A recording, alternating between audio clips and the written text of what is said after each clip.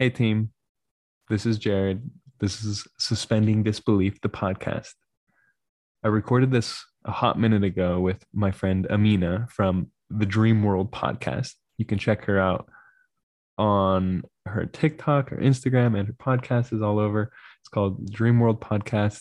You can find her under the same name on Instagram and TikTok. I have been sitting on a lot of recordings of different podcast episodes without wanting to record the intro. I hate doing this for some reason. I really just dislike it. I hardly remember the conversations. I know they're awesome. And so I just want to introduce them and get it out there. But I feel like I'm supposed to do some sort of like summary or something, but I'm not going to do that. We talk about dreams. I get very excited. I talk a lot at the beginning. Disclaimer, I talk a lot at the beginning because this was originally for her podcast, not mine. And so I was the interviewee. And so I talk a lot, but we thought it would be fun to share it on both of our podcasts. So I talk a lot about a dream that I'm excited about. She talks a lot about lucid dreaming, lucidity. She works much more with the lucid dreams than I do. I don't get lucid as often. And so we talk about how we work with dreams respectively. And if you're interested in dream work, or if you're interested in anything really related to dreams, this should be a good time for you. So strap yourself in, suspend your disbelief, and enjoy the podcast.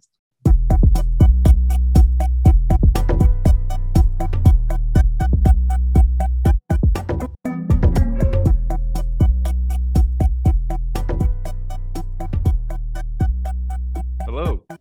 Hey Jared, how are you? I am doing good. How are you? Good. Can you hear me okay? Yeah, just fine. How about me? Perfect. Sorry about any background noise. That's all right. Where are you at?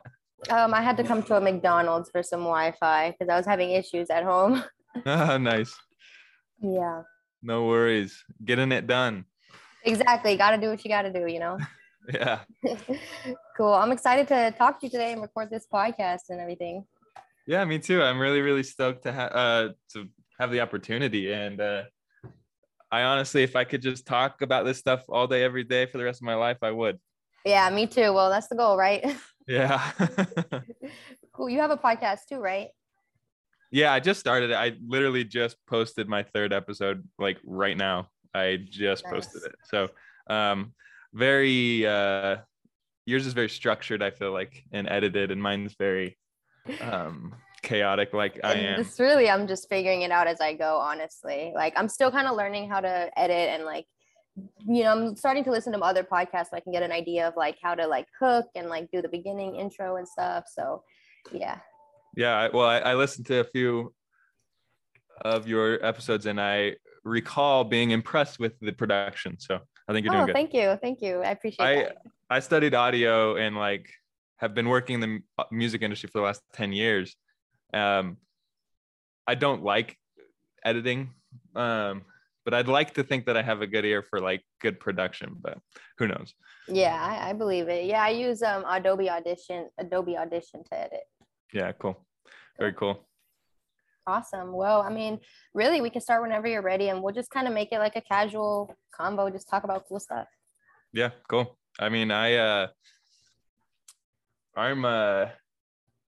ready whenever you are. I had a pretty crazy dream last night. Not that crazy actually, but I have like these calls and responses in my dreams where I'll be called to do something, and then when I do it in real life, I get kind of a resolution like thank you from my dream. And I had one of those last night, which felt really good.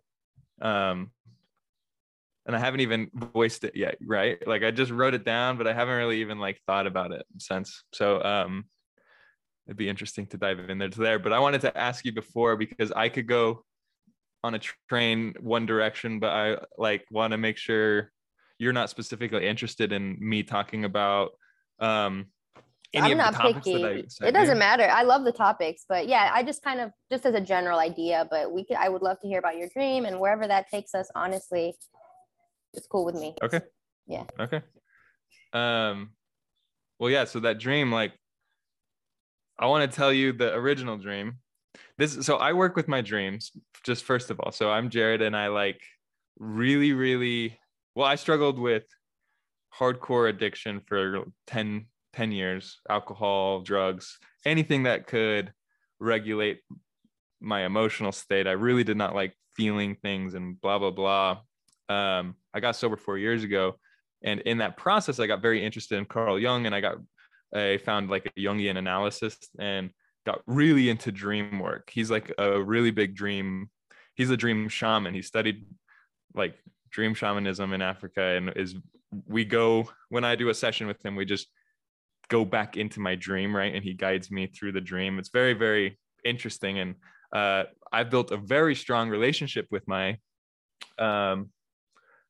dream world. Like he is about, Machiel Clerk is his name. He's about to release a book called Dream Guidance, and he calls it like the wise counselor. Like we have this wise counselor inside of us that's ready to answer any question. If we really want to know, we just have to ask.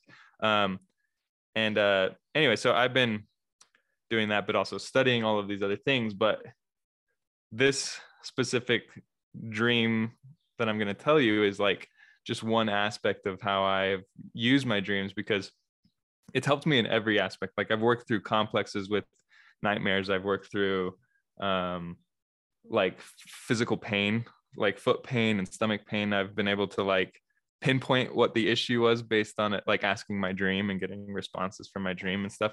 And I really, really am fueled by dreams. Like I kind of tap into a source of energy just through my dreams, which I really like. So this one was kind of like helping me with some unconscious content, some shadow work, right? So I had this dream 4 days ago, maybe, where I was in a treehouse, and I'm like a kid, and there's a big Rottweiler, like a scary, loud, sharp teeth, black dog, like big, right? Like almost as big as I am. And we're up in a treehouse. And so I'm like super scared, and I push him, like he's holding on to like this part of the treehouse with his teeth like hanging from the treehouse. And I like push him off, and he falls. And in the dream, I realized like I've been doing this many times where like he keeps getting up there and I keep pushing him off. And he falls, and I notice he falls right in front of this security guard that's like patrolling the base of the treehouse. And I'm like, shoot, he's gonna come after me because he has some sort of relationship with this dog. And so I start running, and I'm gathering all my stuff. I'm putting all my clothes in like this basket, and I run upstairs. Like there's a multiple story treehouse, but for some reason I really like tree houses. I don't dream about them often, but it's a very playful, childlike place for me to be. I made a lot of tree houses when I was a kid. So I run upstairs, and then I'm like hiding, and he comes around and runs into this homeless man who I didn't realize was also in this treehouse. But he's like, "Hey, what are you doing here?" The security guard's asking the homeless man. And he's like, "Oh, I live here." Like, and he's like, "Where's your stuff?" He's like, "I don't have any stuff." And then they both are like, "Oh, well, let's find this kid." And so they're like searching for me, and I just start running and running and running. And I'm like, the rest of the dream is just me running away, right? Like hiding and hiding, which I don't have that dream very often. So I woke up kind of like startled at the very end, because it started to be like my parents' basement, and I was just running and running and like practicing opening the windows to get out of them quickly. Like I was like all of this preparation to run from this security guard. And I woke up in the middle of the night, and this is how I work with my dreams. I know you do a lot of lucid dreaming, but I actually get so excited when I find out I'm lucid that I wake up, and I have such like a good relationship with the way I dream right now that I haven't worked on that yet. I'm excited to talk. I want to hear more about your relationship, because I think it would be fun for me and explorative to develop that. But anyway, so I wake up and I'm in the real world, and I realize I'm safe, and then I go back into the dream. That's how I work with my dream. Like I will wake up, I sit up, I typically write it down really quickly, and then once I feel safe, I will essentially, like, in that, what you told me the name of the word, I call it hypnagogic, but you told me that that's the falling from wakeful into sleep. What's the other word? Hypnopompia. It's the opposite, waking up. Hypnopompia. Hypnopompia. Yeah, hypnopompia. Yeah. Okay, I need to remember that, because since you told me, I've been talking about that very thing like 4 different times, and I'm like, I'm not saying this right. But anyway, I don't even know if I'm saying it right. well, I think it is hypnopompia. Yeah, that's how it looks, at least Yeah. now. So I go back into the dream, and the first thing I do is I turn around. So I go back to where he's chasing me, right? And I turn around, because like I just have learned over time that that's where the information is in that interaction of being chased. So I turn around, and at this point it's like my active imagination, but I am very sleepy still, right? This is like 3-4 in the morning, and I'm slipping right back in. So it's like I let my imagination kind of just take it and go with it. And I turn around and I face the security guard, and he, like, all of a sudden has this compassionate, like, almost worry about me. And I also realized that he just loves the dog. He really loves the dog, and he really wants me to treat the dog with respect. And so he kind of comes towards me, and he puts his arm around me like a father figure, kind of, and is like, "Hey, bud, like, why are you treating the dog so poorly?" Like, he's kind of, he's stern, but he's like compassionate. It's really interesting. And I'm like, well, he keeps trying to bite me. Like, I'm terrified of this dog, right? Like, it's scary.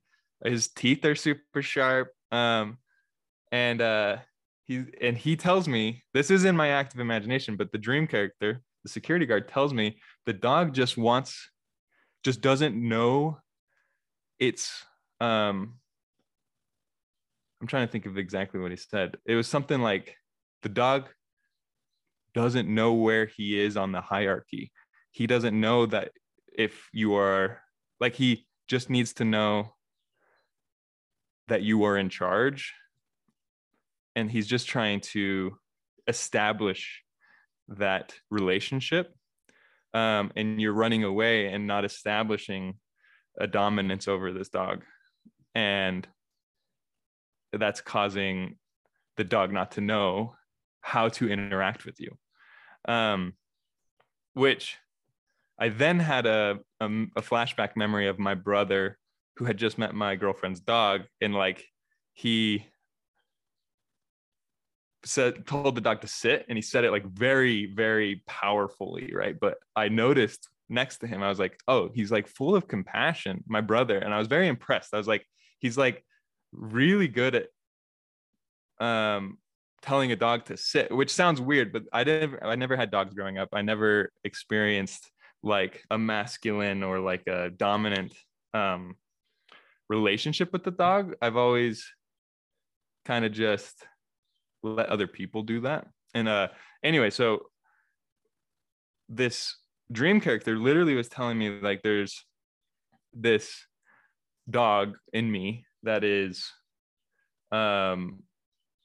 obviously, I kind of reference a lot of how my symbols have showed up in my dreams prior to this, but it's very, very obviously a instinct, like a lower mammalian instinct in me. Like, obviously for me, it's obvious that it's probably like sexually related, or like sexual drive type of things. And that there's this relationship that I have with that part of me that is unsure of the dynamic, like whether it's in charge or if like my higher consciousness is in charge, right? And which is a very interesting thing. I grew up Mormon, lots of sexual repression, all of these different things, right? But so I like hear my brother saying sit to this dog, and I realized like that's the relationship I need to have with my own like instinctual sexuality, which is interesting. It's a compassionate, that's the main important part. It wasn't aggressive, it was very compassionate, but telling it like, I'm the boss, and like you need to sit, Yeah. Anyway, so that was like really, this is like, my dreams show up like this, where they're kind of like showing me where I'm not quite aligned and I need to work on these things. And so I spent the last few days really like practicing this sounds kind of weird now that I'm saying it out loud. I haven't talked to anyone about this, but like I've been like looking in the mirror and being like sit, but I'm practicing the compassionate part, right? Like you could tell a dog to sit and be almost like rude or toxic or like tyrannical or something, right? But to like, I watched my brother do it and he did it so compassionately. It was really interesting. I feel like the dog feels the energy too. Right, like definitely. Yeah. And the compassionate thing, well, I don't know if I told you this, but he had just met this dog.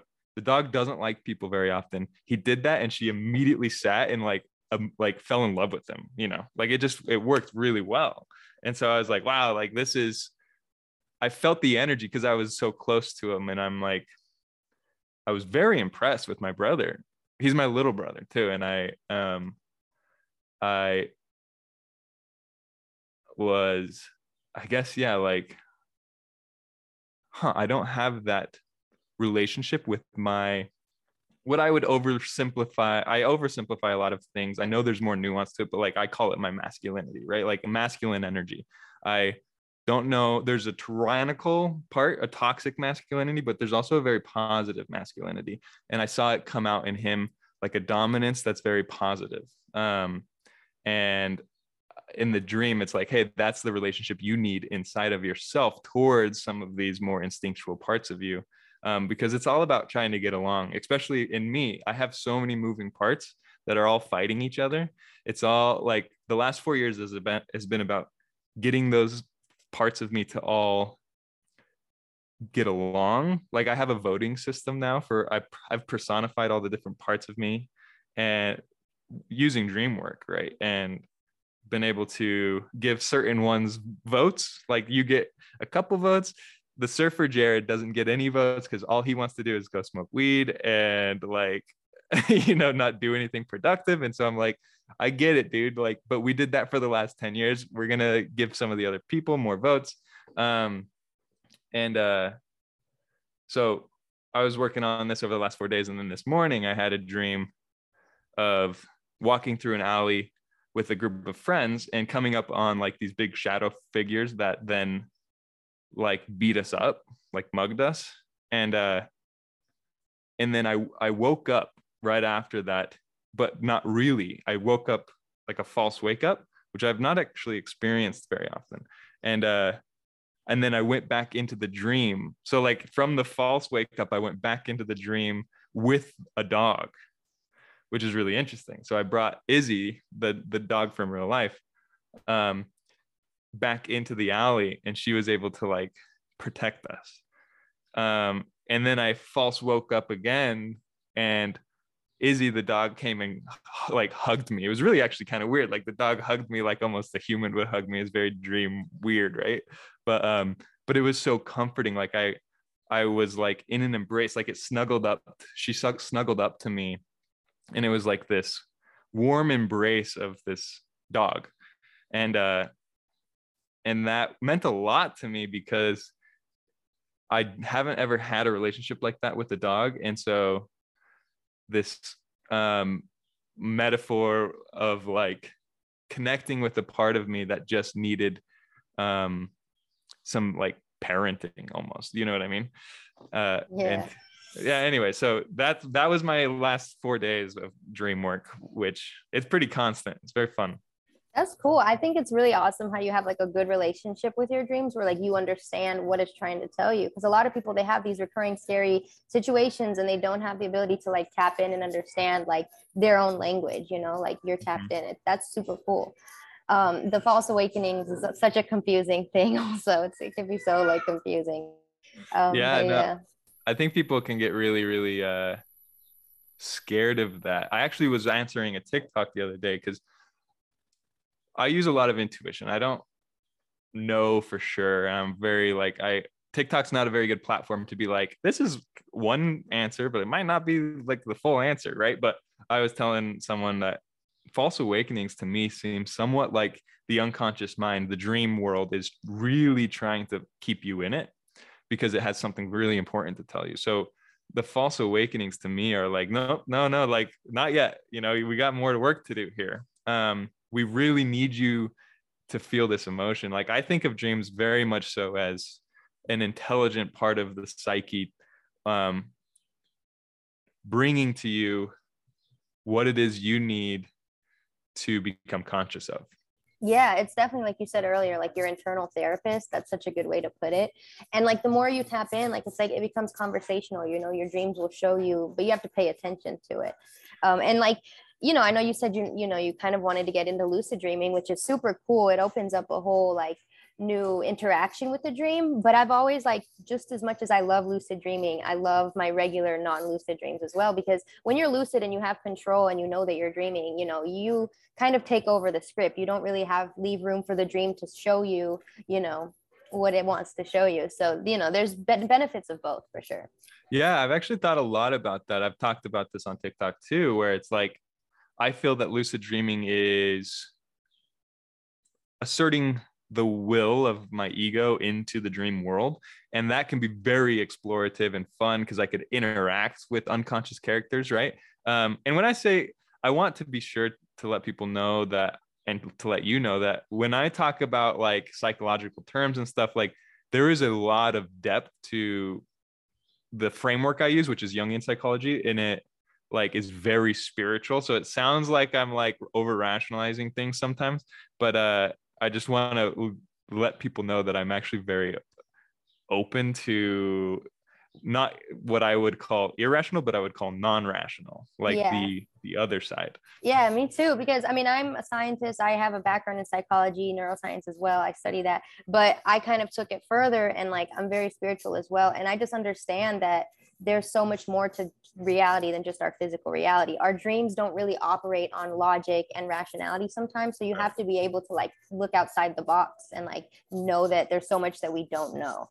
Right. I actually think that fundamentally, a sickness that has happened in our culture, in the Western culture, is a repression of non-rationality. So we overvalue rationality, and that actually manifests in the lack of interest in the dream world, which is really Yes. Yeah, it's crazy how much like, you know, people value science and evidence a lot, which I do as well, but we have to understand that science and what we consider scientific facts is just what a bunch of people came together and studied. You know, science only goes as far as what we know as humanity, you know, right. which is very limited. And so, yeah, you have to take that a step further and see the bigger picture, you know, just to be open to it, you know, because yeah, our dreams have so much to show us. We just can't think of it so rationally or literally sometimes. Yeah, right.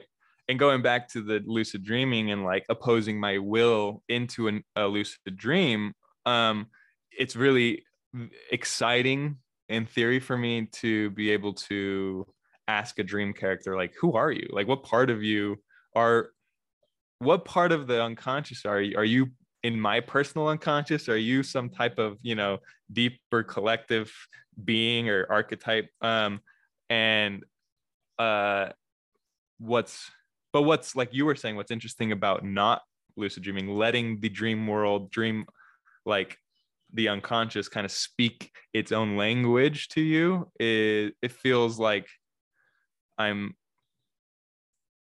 participating by setting aside my ego and allowing, but I think that there's a applicability or a usefulness to both of those things. Yeah, because when you bring your ego into that space, it kind of becomes a little experiment. Like you already know what you need to work on, what areas you want to address more, and then you can look deeper into that. Or if you're, like you were saying, you're having a recurring nightmare or something like that, when you're lucid and you become lucid in that recurring nightmare, you can kind of approach it differently because you're not scared anymore. You can experiment, and like you were saying, asking dream characters stuff and like picking their brains. I love doing that. It's so fun.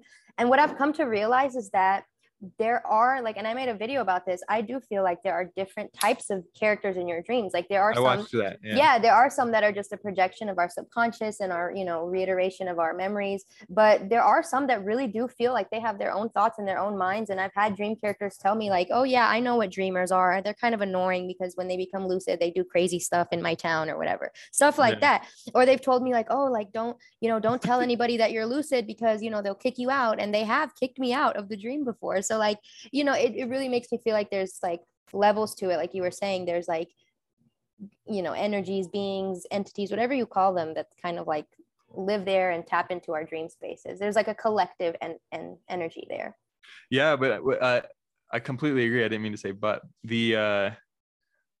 There's so many ways to conceptualize it, right? Like you're saying, like there's beings or angels, demons, all of the words that we've been using for thousands of years, the archetypes, like Jung would call them. There's this, the interesting thing about it is that I do believe that our individual experience, like our own ego, let's say, will maybe conceptualize, or what's the word I'm looking for? They'll visually see, like, let's say me and you went into the deep collective unconscious and we met the same archetype or angel or whatever, we might actually see it completely differently, right? Like it might be a different imagery.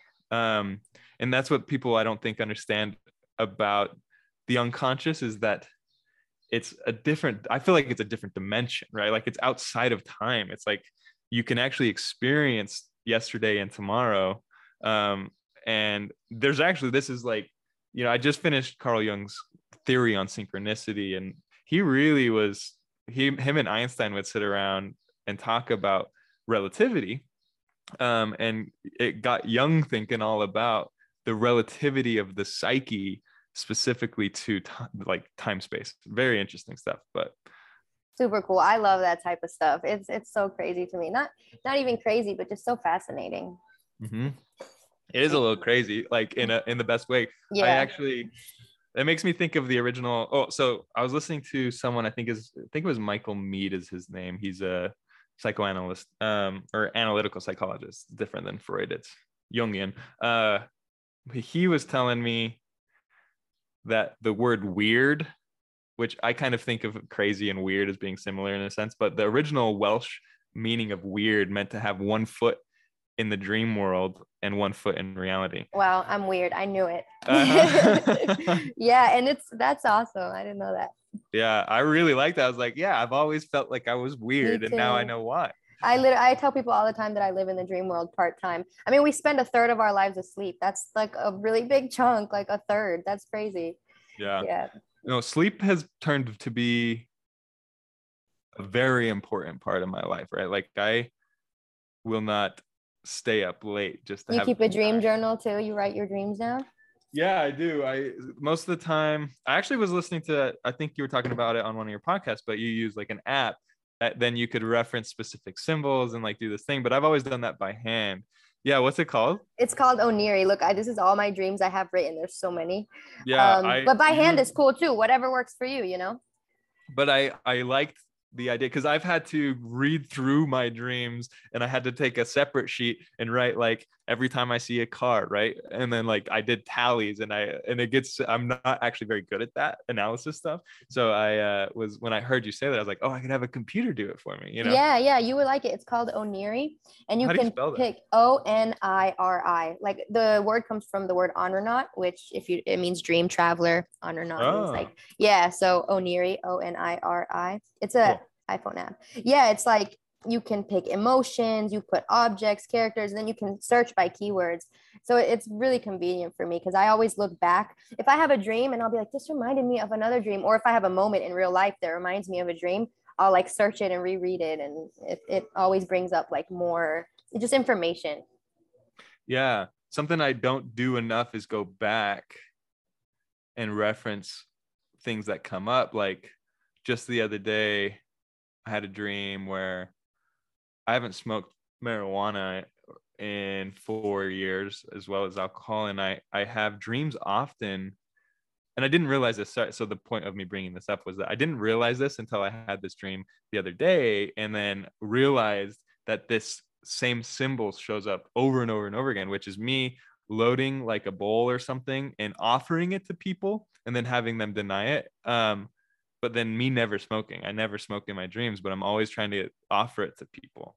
And I dreamt that, and I was like, whoa, I do this all the time in my dreams. Like, it's kind of weird, but I still don't really know what it means. But Interesting. I mean, definitely if you I have also like a similar thing like you. Like I smoke weed still, and I've been trying to cut back, for personal reasons, for dream reasons, but yeah, does it affect your dreams a little bit? it does. Like I don't dream at all, and that Right. sucks, like I love my dreams. And so yeah, it's THC suppresses your REM sleep and it just knocks you out usually. I mean, I have had lucid dreams after I smoke before bed. I have, but it's possible, but it's more difficult. Yeah, chemically, I think, like Yeah, you're saying, exactly. it Yeah. actually holds you from REM, which is unfortunate because you need that. Yeah, Yeah. exactly. But yeah, and then I guess I also wanted to tell you a little bit about what you said earlier about the stabilization when you become lucid. You know how you were saying that when you realize that you're dreaming, you just wake up immediately or you get excited or I whatever. get so excited. Yeah, it's Yeah. very common. That's so common. And like it happened to me as well when I first started trying to lucid dream. Because I used to have spontaneous lucid dreams like growing up and stuff. But then when I started like, well, I can induce this on purpose, um, you know, sorry about the crying baby. So what happens is, you're in your dream body, right? You're no longer in your physical body. So the idea of stabilization or stabilizing the lucid dream is to like, stabilize your dream body. So what you can do is focus on your five senses. You have touch, smell, taste, hearing, whatever. So what I do is like I feel my hands, or like if there's a texture around me, like I'll just like like so vividly admiring it and like really feeling the texture. And then that makes the dream like immediately more vivid, more stable. You won't wake up because you want to take a deep breath. You already are excited. So you want to stay calm, take a deep breath. And before you like rush to go do things, like you were saying, before you go insert your ego into the dream, just observe and take it in, like Yeah. through your senses and also through the standing there and just looking around and like literally stabilizing, like taking a second to take a deep breath. Sometimes I'll like lick the floor or something, just to kind of like really feel everything around me. And then that Sure. that really helps. That's interesting because I conceptualize that and I'm like, it makes sense. We do that in reality to become more grounded in Yeah, it's reality. mindfulness basically. Right. Um, but the funny thing is that I'm really bad at doing that in reality, and it probably is a big reason why I'm not good at staying in a dream world too, because I have a hard time staying in this reality, or this like, yeah, and it's funny because that's what I'm working on right now, is being way more conscious of being in my body. I've spent the last 30 years of my life, I'm 31, trying to be out of my body. I don't like being in my body because I don't like how strong I feel things. But I think eventually it will be some sort of blessing. But Yeah, definitely. I mean, it's a journey. But what I found is being in that lucid body and spending more time lucid, I feel like it'll help you in a new journey within your dreams, because you'll still always have your regular lessons within your dreams, but now you have a whole other area of things you can explore while lucid, in your dream body. yeah, there's been times like the last time I almost got lucid, I was like walking through some chamber, like it felt like Greece, like in ancient Greece, and I was walking through like these pillars, and then there was like like a group of people, or maybe it was just one guy or something, and he like was like in a hot tub, and he's like, come have a bath with me or something, and I was like, whoa, this is a dream. And then I woke up and I was really sad because I was gonna go hot tubbing in Greece. It was like very interesting. That would have been um cool. yeah, it was very funny. It was very like very interesting. Yeah. But Well, you were close. You were close. So that's still a success. yeah, I haven't really tried since then. The interesting thing is I work so much with my dream, but I also have a lot of issues with sleeping. I have a lot of anxiety in the nighttime with like restless leg syndrome, which I don't adhere to like I don't like being diagnosed with things. So part of me is also like, what is that energy trying to get me to do? Right? Like, what is it that my body, maybe I'm just um sleeping too much and it wants me to get up and write, because like I never write except for in the middle of the night. It's like the only time I will have focus or something, inwardly, you know? Yeah, I like how you say that. What is the energy trying to get me to do? That's a good way to look at it. Yeah, I mean, my therapist, Makiel, he's helped me a lot. Like when I first went to him, was talking about depression, right? It's like, I don't want to be depressed, obviously. And he was like, well, does a tree in the winter sit and try to will leaves onto onto its branches all winter long? Um, and we started discussing that concept of like during the winter, a tree actually moves its energy down into its root system, and works on grounding itself more than an outward extroversion, if you will. And so he's like, well, what if we look at it this way, where it's like your energy is moving? What is it moving to? What is it trying to get you to do, right? And a lot of people talk about this with depression, that things become a lot more realistic. People have, like, there's studies done that people who are experiencing depression actually look at the world in a much more, what's the word I'm looking for? I want to say practical. It's a little pessimistic maybe, but like grounded, where there's less optimism and less like, what's the word? Not fantasy, but like we move through the world with a lot of big ideas, if you will. We get very excited about things. We think grand. If we're in a really good place, we're like, we think bigger than what reality is typically, right? Like we shoot for the stars and we hit the moon or whatever. But when you're depressed, you kind of see things how they actually are. And so if you're moving through these cycles, you can use, for me, this is what I do. When I'm low, I use that to make sure that my finances are getting, like, my financial needs are getting met. Like, actually be like, okay, wait, hold on. Because when I'm like up in the clouds, I don't pay attention to money. I don't do those things. True. You got to do the groundwork, stay grounded with your head in the clouds. Right. And usually I'm depressed and it's like, oh man, I don't have enough money, this and that. But that's the funny thing, is that my attention is redirected towards making sure that I'm financially structured and like emotionally and physically grounded. You know what I mean? It's really interesting. It's also, I'm not saying that depression is like not real, but I think there's utility, or you can find utility in most energy, most things. Definitely. Yeah. And it's definitely like a perspective thing as well. I've been there too. And yeah, sometimes it just takes, looking at the bigger picture, to pull yourself out of something like that. Yeah. Or even letting it naturally cycle out of it. Because I think for me, I fight it a lot, and it actually kind of feedback loops and makes me feel worse. Yeah. Whereas and this is always a struggle to accept where you're at, kind of, for me. And if I'm able to do that, it's almost like, I live in Utah. We have all 4 seasons. And when I'm in winter, I don't like winter. I don't like real winter.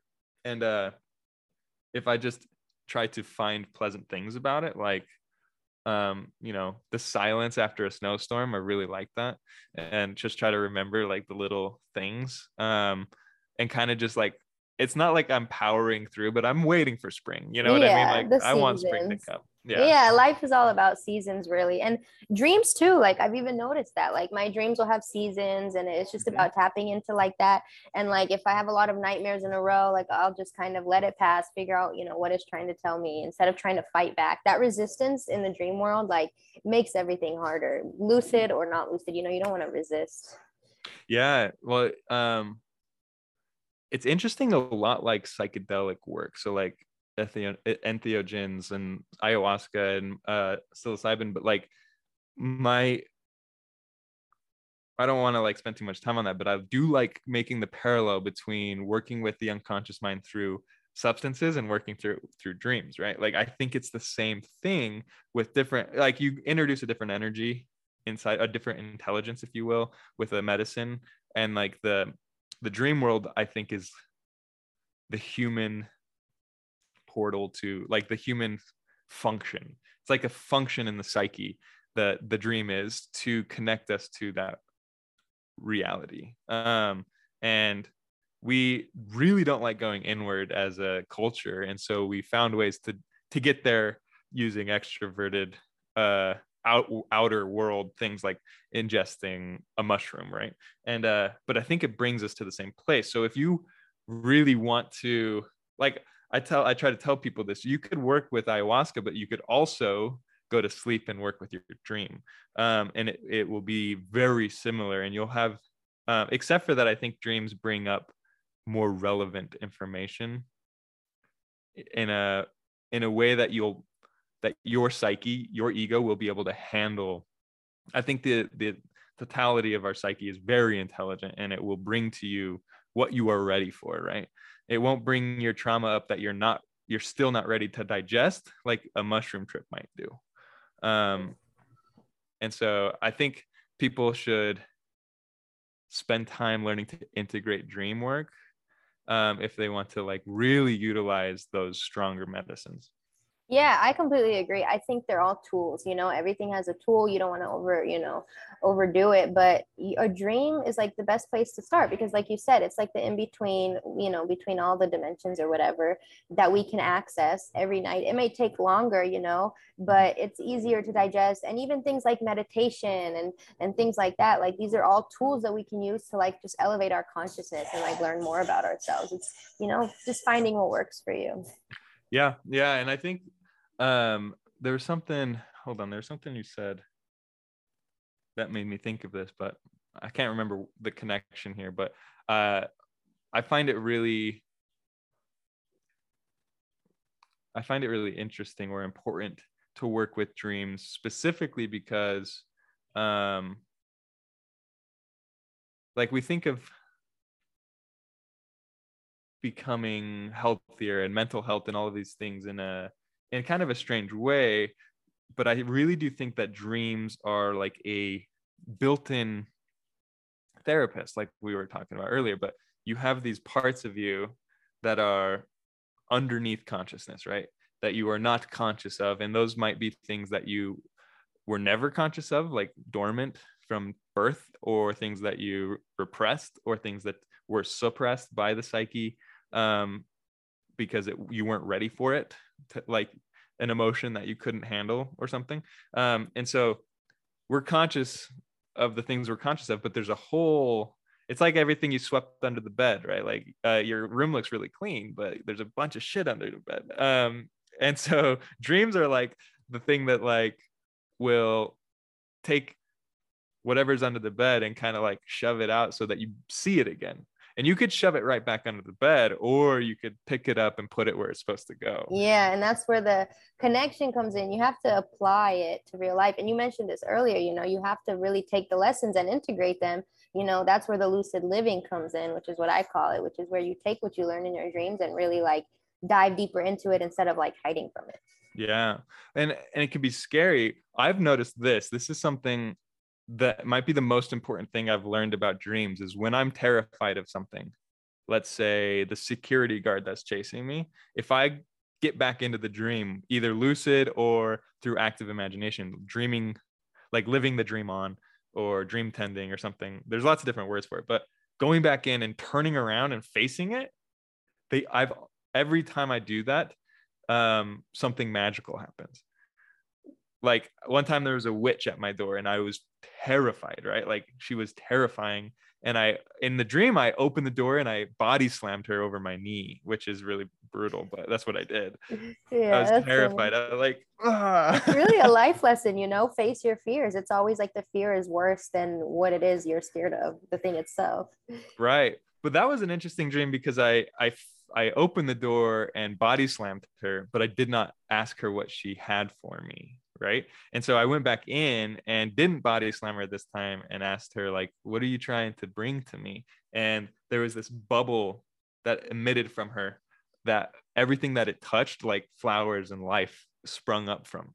So she was like this scary old witch, but she had this aura that was bringing life. And I felt a jolt of like life energy once I went back into the dream. And these little characters, they have energy, like libidinal psychic energy, that if you connect with them, they will share it. So I've like found self-love through dream work, where I tapped into this woman. I was like milking. I was feeding 4 triplets or quadruplet babies in my dream, and I kept on running out of milk for the 4th one, and I was so stressed out. I was like, "How am I? This baby's getting skinnier and skinnier. I don't know what to do."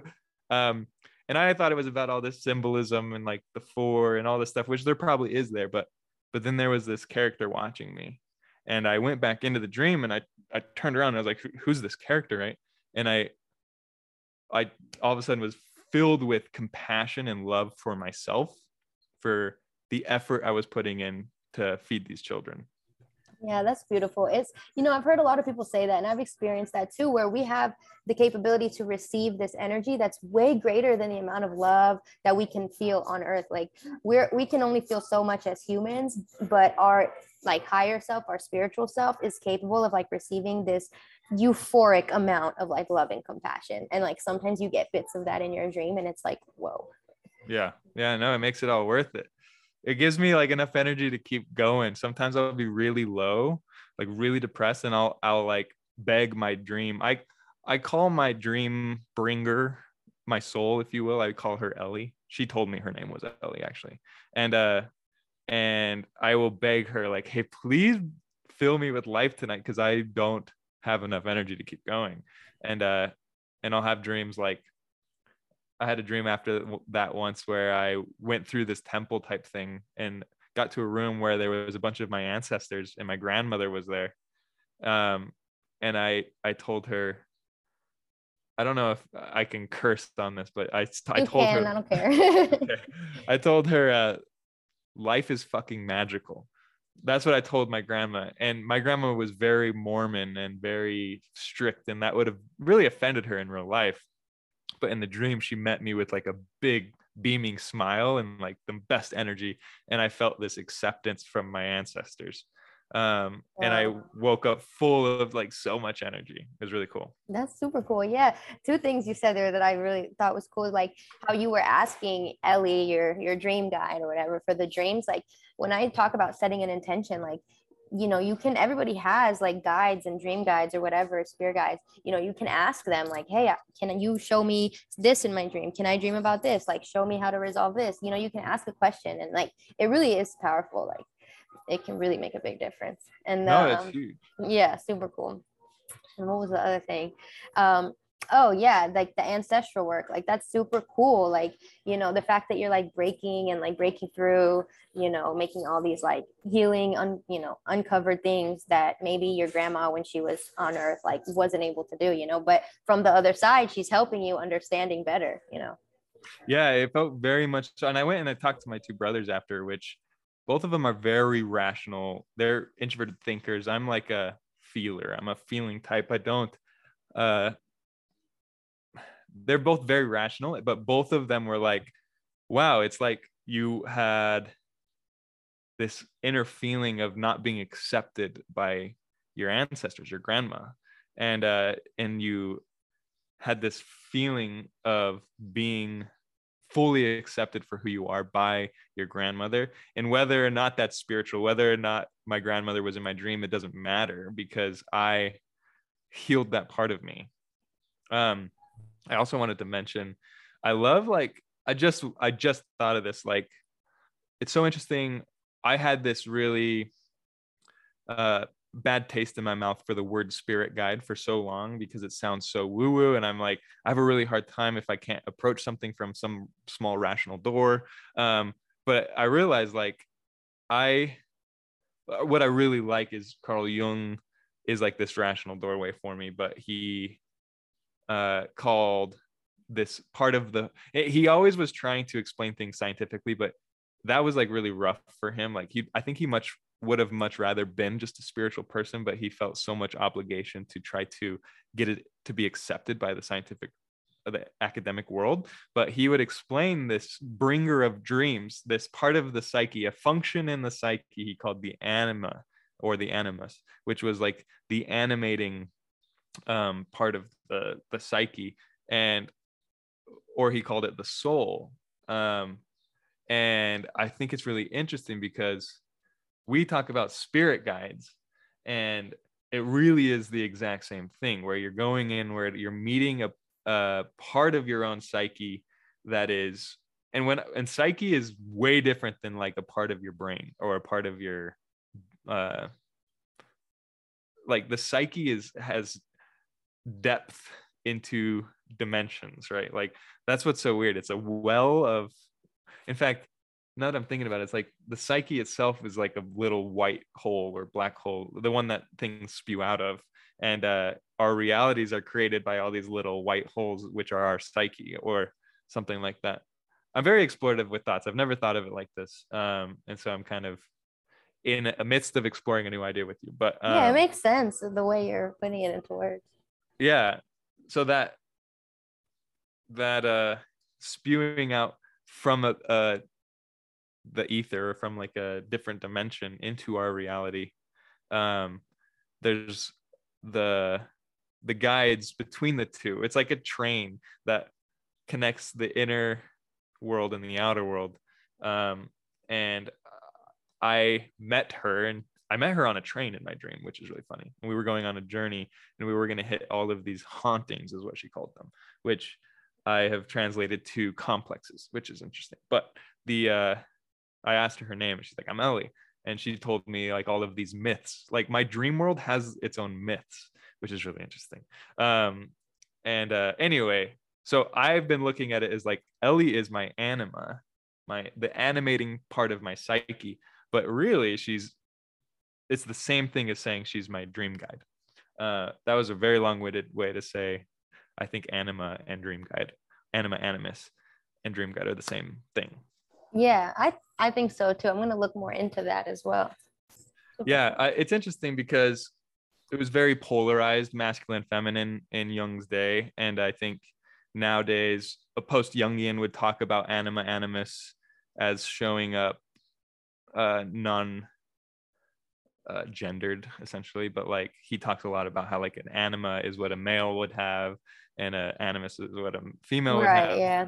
But in our day and age, I think the psyche is evolving in some ways. The polarization of energy embodied in people is changing.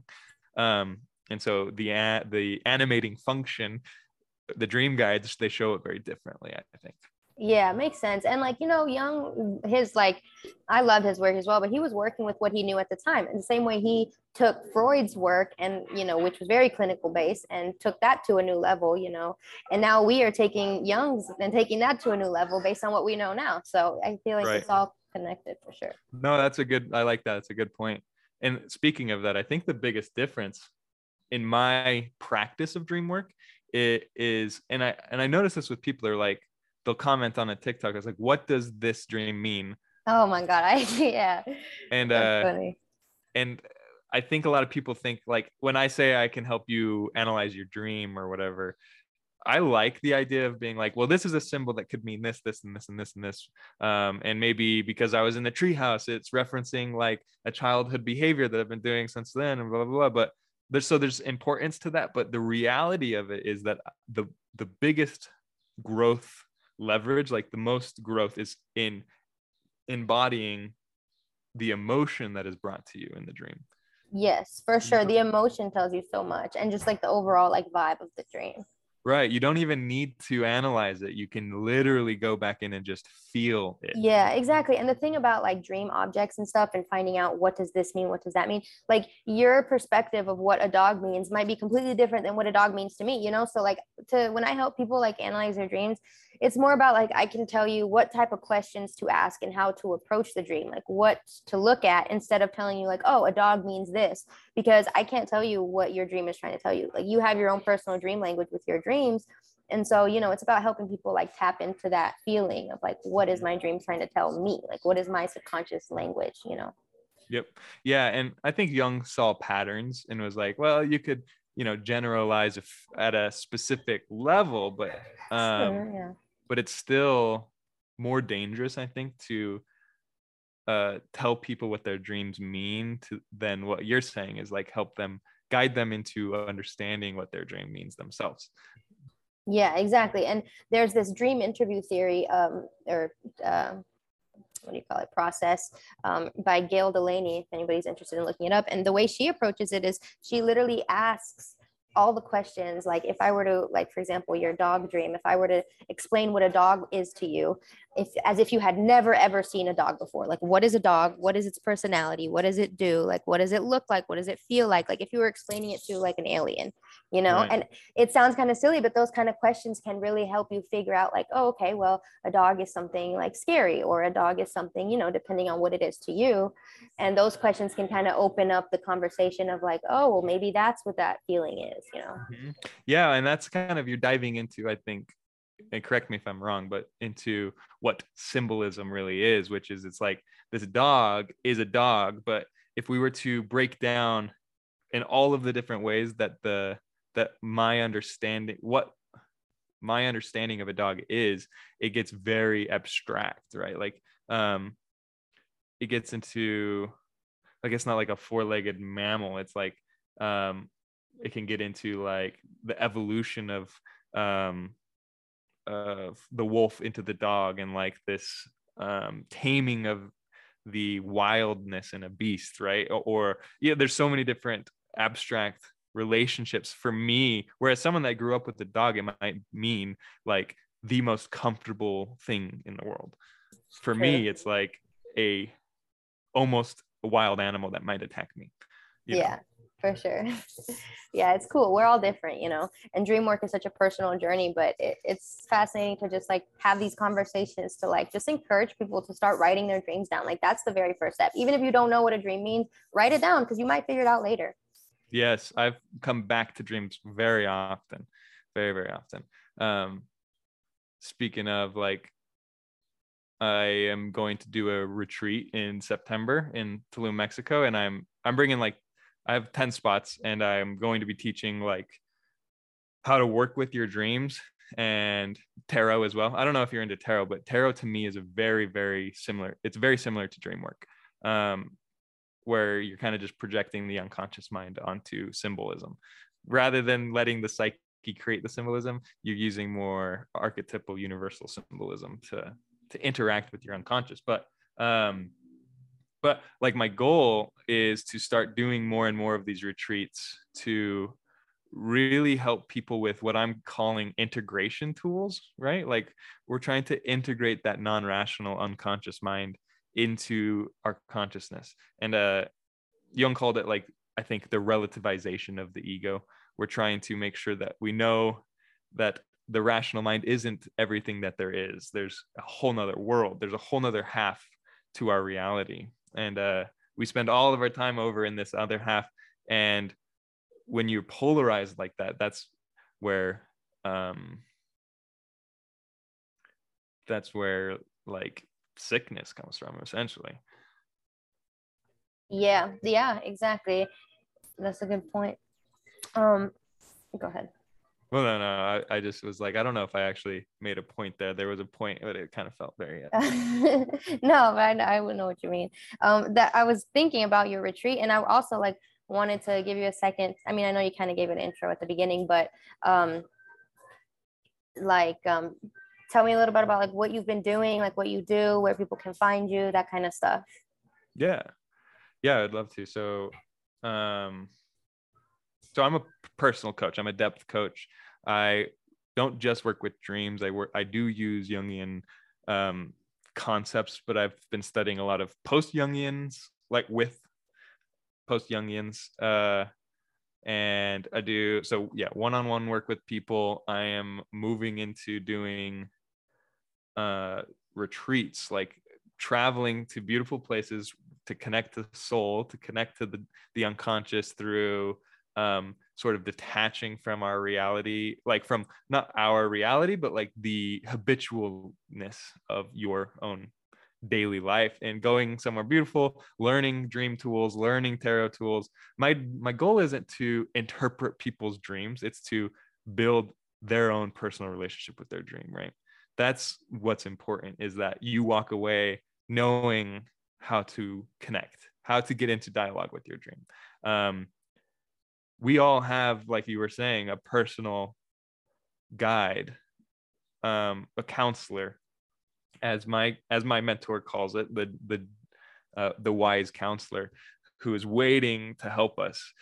She doesn't really jump in and help if you don't ask. She's kind of patient, and she's like, no, they'll come to me when they need me. And so I want to teach people how to get into a relationship with that.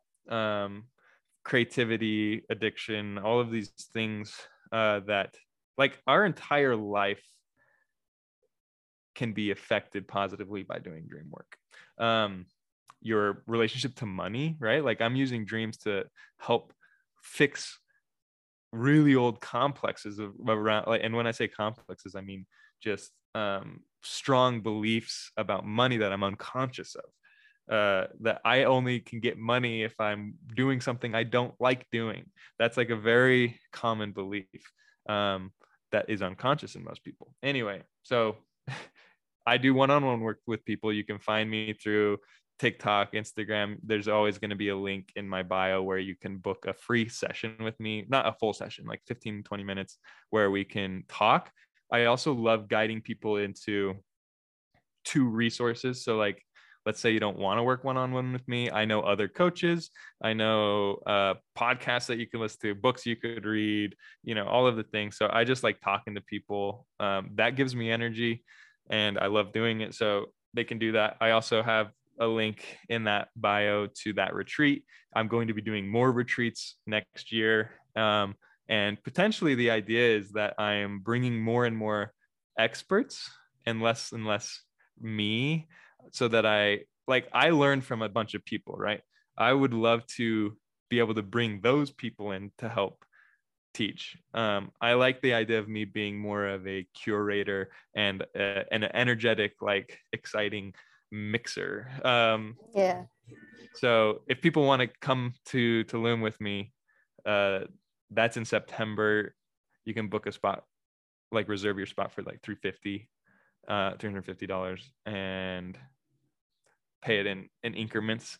And I'm very excited about that. It's going to be super intimate. And then I have that podcast. I call it Suspending Disbelief. It's on iTunes and podcasts and Spotify, whatever. Yeah, awesome. Yeah, the retreats thing is so cool. That's kind of like, I feel like we're on similar paths because, I eventually want to get my own land and do dream retreats and stuff like that, and just like bring people together, So that's really cool. I'm gonna check it out. And yeah, we should stay in touch about it too, because I'm planning on, my goal is to have the biggest network possible, and just bring everyone together all the time, Cool. Yeah, I support anything I can do to support. I know you're going to use this for your podcast too. So if you need anything for me, like an intro or something, or how do you want to do that? Like, do you just want me to edit it, or do you want me to just send you this audio recording? I like the non-edited, but what would you prefer? Do you want us to, because I could let you edit yours, put it out, and then I could just put out the unedited on mine. So they're slightly you can. different. Yeah, that's true. I edit, like, I'll just like kind of, rearrange and stuff. Yeah, I don't edit it too much. I just kind of take out any, like, big gaps, or if I'm like too much, I don't know, things like that, just like little stuff. And I'll add like a little music and maybe an intro, or I'll probably cut your intro and put it in the beginning, something like that. Yeah, I would love for you to tell us about you. And I don't know if you need to go right this second, but if you would like tell slightly more. I kind of forgot. I feel like I talked way more than you, and I would love to hear more of you. But we could also do another call if you wanted to. Yeah, either way. I mean, I still have some time. Like, I could talk like another 15, 20 minutes. But if you want to, I don't mind. I love doing this. We can do another one where I can talk more, either later today or another day, whatever works. But I could get into it for a bit. Well, why don't we let's just hear more about you and your relationship. I personally would love to hear who you are, what you're doing, like how people can find you, why they should find you, and then what I'm very curious of people's like on ramp to working with dreams. Like, how did you really commit to it, I suppose? So basically I've always been fascinated by dreams, like since I was a child. I never really paid attention to it or thought that there was, this was something that I could like work with deeper, but I always thought it was cool. I kind of had lucid dreams as a kid. But then in college, or I started studying psychology and neuroscience and stuff like that. And I kind of started to open it up. But really, let me think, really it was kind of like my spiritual awakening journey, which was a result of some difficult times in life, like everybody, and also some psychedelic stuff. So that kind of opened up a world of like, okay, there's more out here, but like, where do I fit in, right? And then I think it was just a period of like really depression. Like I kind of started to use my dreams as like an escape. Like I started to induce lucid dreams because I just started to do some research and I found out like, oh, like I can have more lucid dreams on purpose. Like that's cool. So I kind of just started to do it for fun as like an escape from reality. And it ended up making me appreciate my life more because I started to just realize like all the potential there. And so I started keeping a dream journal like 3 years ago. And that was the biggest thing for me. Once you start keeping a dream journal, I committed. And I'm not saying I was always super consistent with it, but I started to care about my dreams. And then I just kind of about starting a podcast or just teaching about it. It was just a regular dream, which kind of gave me the idea, which is kind of funny. So Wait, the dream gave you an idea to do a dream podcast? yeah, it did. Or a Will you podcast. I didn't know it was going to be about dreams. I just had like a dream where I was like podcasting or whatever. And I hadn't ever thought of a podcast ever. So I thought that was cool. But before, that was like a year before I ever started the podcast. So for like a year, from like 2019 to 2020, I had this idea in my head, like I want to do a podcast, but I don't know what, just because I had all this trippy cool stuff to talk about and I wanted to talk about it. That's basically what it was. I just wanted to talk about cool stuff. Yeah. And then after COVID, I had joined just randomly off of finding some people on Reddit, like a group chat about dreamers and stuff. And when I joined that group chat, it just really inspired me more, because when you connect with like a community of like people who are into this, same type of dream stuff, it just opened up like a whole new level. I learned so much, like I started to talking to them all the time. And then I was like, hey guys, maybe I should, then it just kind of clicked to me one day, like, oh, I could do my podcast about dreams, and then I just was like, okay, I'll call it The Dream World, right? And everybody in the group chat was like, yeah, cool, like I'll help you, like I'll go on it, like because I was like, guys, like, do any of you want to be on it? And they were like, yeah. So like one of my friends from there was like my first guest, or a couple of them were like my first guests. And that was November of 2020. And then it just kind of honestly took off from there. I started doing more podcasting. I started getting into Clubhouse. I just started like opening up this conversation, and it just started to flow in. And then I did my master's thesis on dreams. And so now I'm here. And then I started TikTok, which is going pretty good, but I'm just kind of doing it for fun. But I'm just starting to like use all these platforms to get my message out there and just see where it takes me. Like I don't really have a plan or like a specific end goal, but it's something that I learned to love. And I feel like there's benefit. Like you said, there's so much benefit in it for everybody. So that's kind of how I started. Yeah, very cool.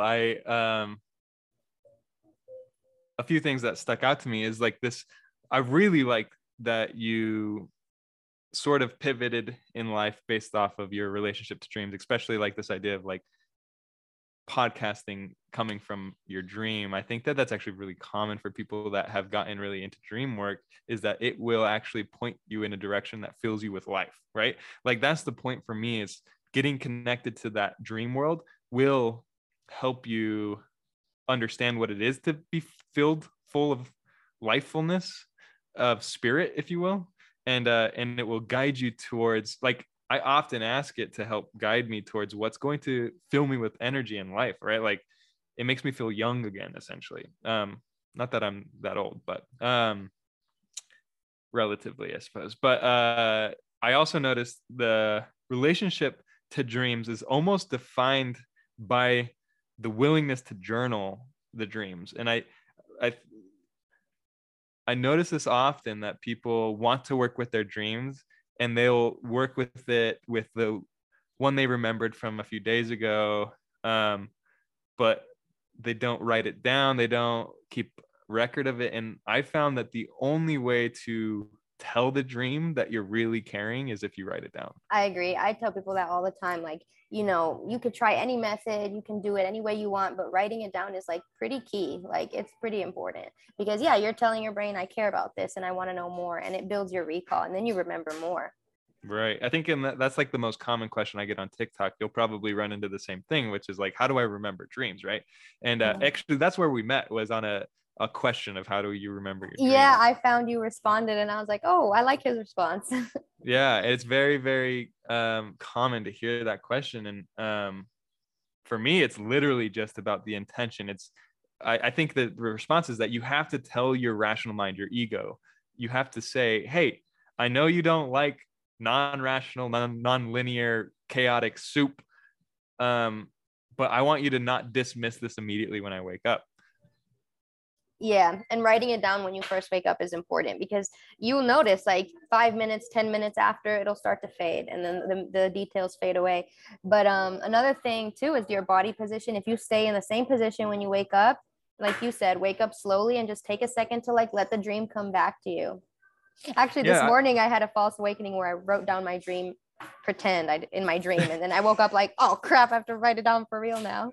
But the false awakening helped me remember it. Yeah. That's kind of funny, like doing double the work almost. I don't like writing my dreams down. I think this is important for people to know, that you don't, like, I don't take a cold shower every morning because I love it. I do it because of the long effects that I have noticed. I really appreciate it. The same thing with journaling. I don't actually enjoy journaling. Every time I sit up in the middle of the night and I get my journal or I get my phone and I write it, I'm like, I don't want to do this. But it's building a relationship. You can't rely on a friend that you only check in when you need something from it. You have to maintain a healthy relationship with a friend by caring. Really. And yeah, it's about consistency, you know, and I see a lot of people too give up, like when it comes to the lucid dreaming, they'll be like, oh, I tried for like a week and it didn't work, so screw that, you know. But it's an ongoing thing. It's like a lifelong journey. You can't just give up on it after like a week, you know. It's consistency. I've been doing dream work for 4 years pretty consistently. Also, dreams do come and go, right? Like, I can't will the dream. So I have dry spells with the 3-4 weeks. I won't have any dream, or like I don't remember any important dreams, or I just stop writing them down for some reason, and then they kind of disappear. Yeah, and then it happens. And then I'll have like a really loud dream, right, where I'm like terrified. I actually love having nightmares. Is that weird? No, I kind of do too, honestly. I wake up so grateful. Like the feeling when I wake up, like if I have a really bad nightmare, I'm like, oh my God, I'm so glad that's not real. Interesting. I wake up excited. Like I'll have these really intense dreams. A lot of my nightmares are kind of like alien or fourth dimension stuff, where I'll get sucked into a different dimension. Like these hauntings, I called them, or my dream world called them. They were like these glitches. So like I would be like sucked into a wall and be stuck like in between a wall. It was almost like a quantum misfunction or whatever, right? And but then I'll wake up after like falling into blackness, and it's like vroom, vroom, vroom. Like I have all this electrical energy moving up and down my body, and I love it. I don't know what it is. And I also will often feel like there's characters in my room when I wake up, where I'm like there's people in here. Yeah, it's really weird. Yeah, that happens to me too. And it's pretty common. I responded to a comment about this too. And also it can happen when you're falling asleep, you know, when we have sleep paralysis and we feel all this stuff. Like, you know, for people that don't know listening to this, like sleep paralysis just happens every night. Your body paralyzes itself. And then, you know, as like a defense mechanism, so we don't sleepwalk or act out our dreams. But if you're consciously aware and you become mentally awake as your body's doing this, you know, you experience sleep paralysis. Some people will experience like vibrations or like sounds, like ringing sounds, or like you were saying, just like energy shooting through your body. And in my head, like, you know, like my metaphysical explanation is like, we're literally moving through dimensions, you know, and like we are chemical beings. So like we experience these like different sensations, different energies. And like sometimes you might have fear. So you're like, oh, this is like something bad that's like trying to hurt me. But it might not necessarily be that. It might just be you projecting that fear onto it. Right. A lot of times the things I'm very terrified in my room are unconscious characters of my own. So like my own personal unconscious being projected in the world, visually. Like I will see my dream characters in the outer world when I'm in that hypno what's the P? Hypnopompia, but Pompia. hypnagogic. Sometimes I just kind of use that as like an umbrella term. General, yeah. But when I'm in that world, I feel like the psyche expands. I did an explanation of this too recently. I think my perspective of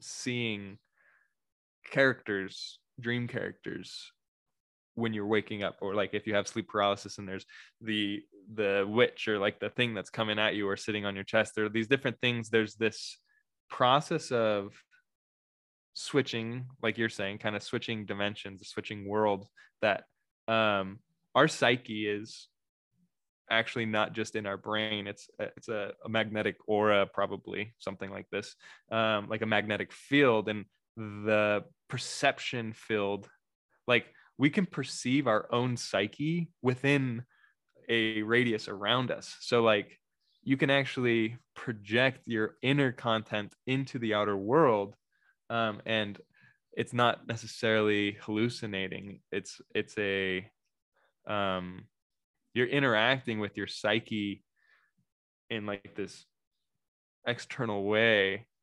It's really actually hard to explain. I'm not quite good at explaining it yet because I don't fully understand it, but there is this, and there's also, what's interesting about that is that the personal unconscious, yeah, that makes sense, where it's like I have these repressed parts of me and I might see them outside of me as evil men trying to kill me or something. Like when I wake up, I'll see this little girl in a pig mask sometimes, and she's like staring at me from my closet, right? And I feel like she's part of me, my personal collection, my personal unconscious. But there is the deeper part of that world where, like, maybe a character that shows up for me can also show up for you, and we could actually see this character outside of us. Like there's people that have shared experiences and stuff like that. It's very strange. The shared dreaming is something that has always fascinated me, but I don't know enough about it to to say this is facts, and I don't think anybody really does. But I have heard stories like where people say, okay, I was lucid and I had a dream about my friend, and maybe they weren't lucid, but they had a dream about that person the same night, and it was a similar dream. Like this happened to my brother and his girlfriend, and they had the same plot of the dream, like were exactly the same. Like they went somewhere in a car and they got out of the car, whatever. I don't know exactly what happened in the dream, but they both said like they had the same dream. And I think he was lucid, so he remembered more details of it because his consciousness was there, and she was not lucid, so she maybe remembered it more blurry or didn't remember all the details. But that's happened a lot. It's crazy. Yeah, it's very interesting. I think it kind of, I think of it like a flower pot or like a flower bed, and you have individual sunflowers, right? And that me and you are two separate sunflowers, and we kind of see each other as separate. But if you go down into the stem, like we're still in the personal unconscious, but if you go all the way into the root system, we're actually all connected into that same dirt. And there's creatures in the dirt, there's like worms, and there's all these different things, but the worm that is in the dirt is the same worm that you see, and it's the same worm that I see. Like you can go down into the collective unconscious and actually meet the same creatures. But in that connectedness of our roots, I think that dreams kind of stem up from there. So the deeper the dream, or the deeper into the unconscious you go, the more likely you're sharing it with somebody. So like I think you could have collective dreams. I've had dreams that I was like, this is a myth, like this is an archetype of human behavior that I'm experiencing in my dream, and other people, like I felt like this is a real thing, right? Like this is I bet other people dream about the same thing. It's very interesting. Yeah, that's cool. It's definitely, that's a good way to put it. And I can tell sometimes when I have dreams and I'm like trying to figure out what they mean, like sometimes it's a very personal thing, but sometimes like we do have dreams about like the collective, and the message is more like for a bigger picture, messages for the collective. We all have like, we're all experiencing all this crazy bullshit in the world. A lot of people are having like apocalyptic themed dreams, or like COVID dreams. There was a whole thing about COVID dreams. So like we're all experiencing this, and like I feel like our dreams definitely tap into like similar themes. Yeah. Yeah. I've had a lot of I love apocalyptical dreams for some reason. Yeah, I do too. And I'm usually pretty lucid in them because I'm like, oh, this is not real. Yeah. I feel like I'm actually pretty lucid in mine too. Not fully, like I don't control it, but it's very vivid and I remember them very well. I remember this one where I just there was meteors just destroying everything, and I took a friend and I was like, we're just gonna go watch how beautiful this is, and we walked up the mountain and we sat and watched like the world get destroyed. It's really interesting. That is interesting. Yeah, it's definitely like a lot of perspectives there. And yeah, you can be semi-lucid where you like know you're dreaming maybe, or it's very vivid, but you can't necessarily control it. Right. Yeah, that happens to me a lot, I think. But it's hard for me to pinpoint because time is weird in dreams, and so it's hard for me to pinpoint at what point I became aware that I was dreaming, because it could have been right when I woke up, but it kind of can be displaced in time, that actual realization. Yeah, for sure, for sure. Yeah. Yeah. I have to go to the bathroom so bad. So Okay, do your thing. Yeah, I mean, should we, how do you want to do this? We can end it, and then if you want to have another conversation later, I feel like we have endless things to talk about. Yeah, no, I it kind of depends. We've been talking for what, an hour and 15. Do you like longer? Like, I notice your podcasts are kept on the shorter side than mine. Mine are like typically like an hour and a half. Yeah, I'm not picky. Like, it just really depends on the person. Like, some of my older episodes were much longer, honestly. Okay. Yeah. I mean, I would literally, if we just pause this, I would keep talking if you have time, or do you need to go? Yeah, no, that's fine. Go use the restroom. Okay, cool. Okay. I will be right back.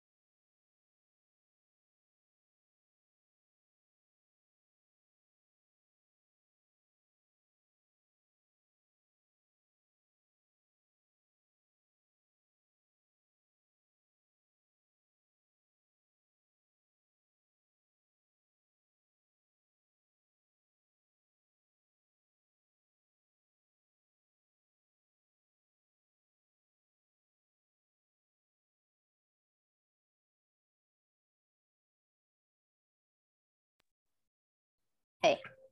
All right. I want to know what your thesis. What was your master's thesis? So it was focused on creative dreaming. So I actually, went to school for like graphic design, and I do some graphic design. But because I have a psychology background, I was like, I want to do my thesis on something like, that I'm obviously interested in. So I had to relate it to the art world kind of. So, and when it comes to dreams, like, and my creativity, and I know you mentioned this too in your topics, like my dreams are a big source of inspiration for my creativity, like whether I'm conscious or lucid or not. So I talked about lucid dreaming and how different artists, like Salvador Dali and modern artists as well, like use their dreams for creative inspiration, and they specific techniques you can do to like push you forward in that way, like whether it's your career or whatever. So yeah, it was really interesting, and I interviewed like some artists who do it. And yeah, that's awesome. I love that. That's there's this woman, Claire. Hold on.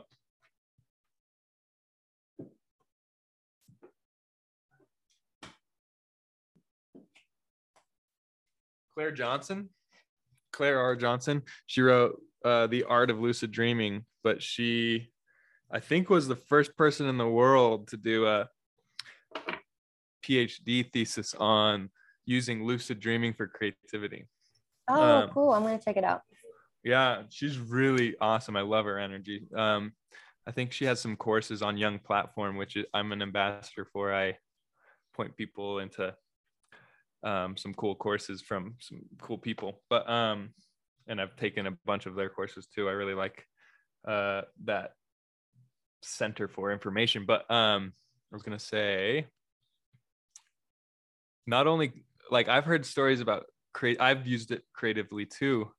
But I think what's interesting is even the context of which like scientists have used dreams to have huge insights.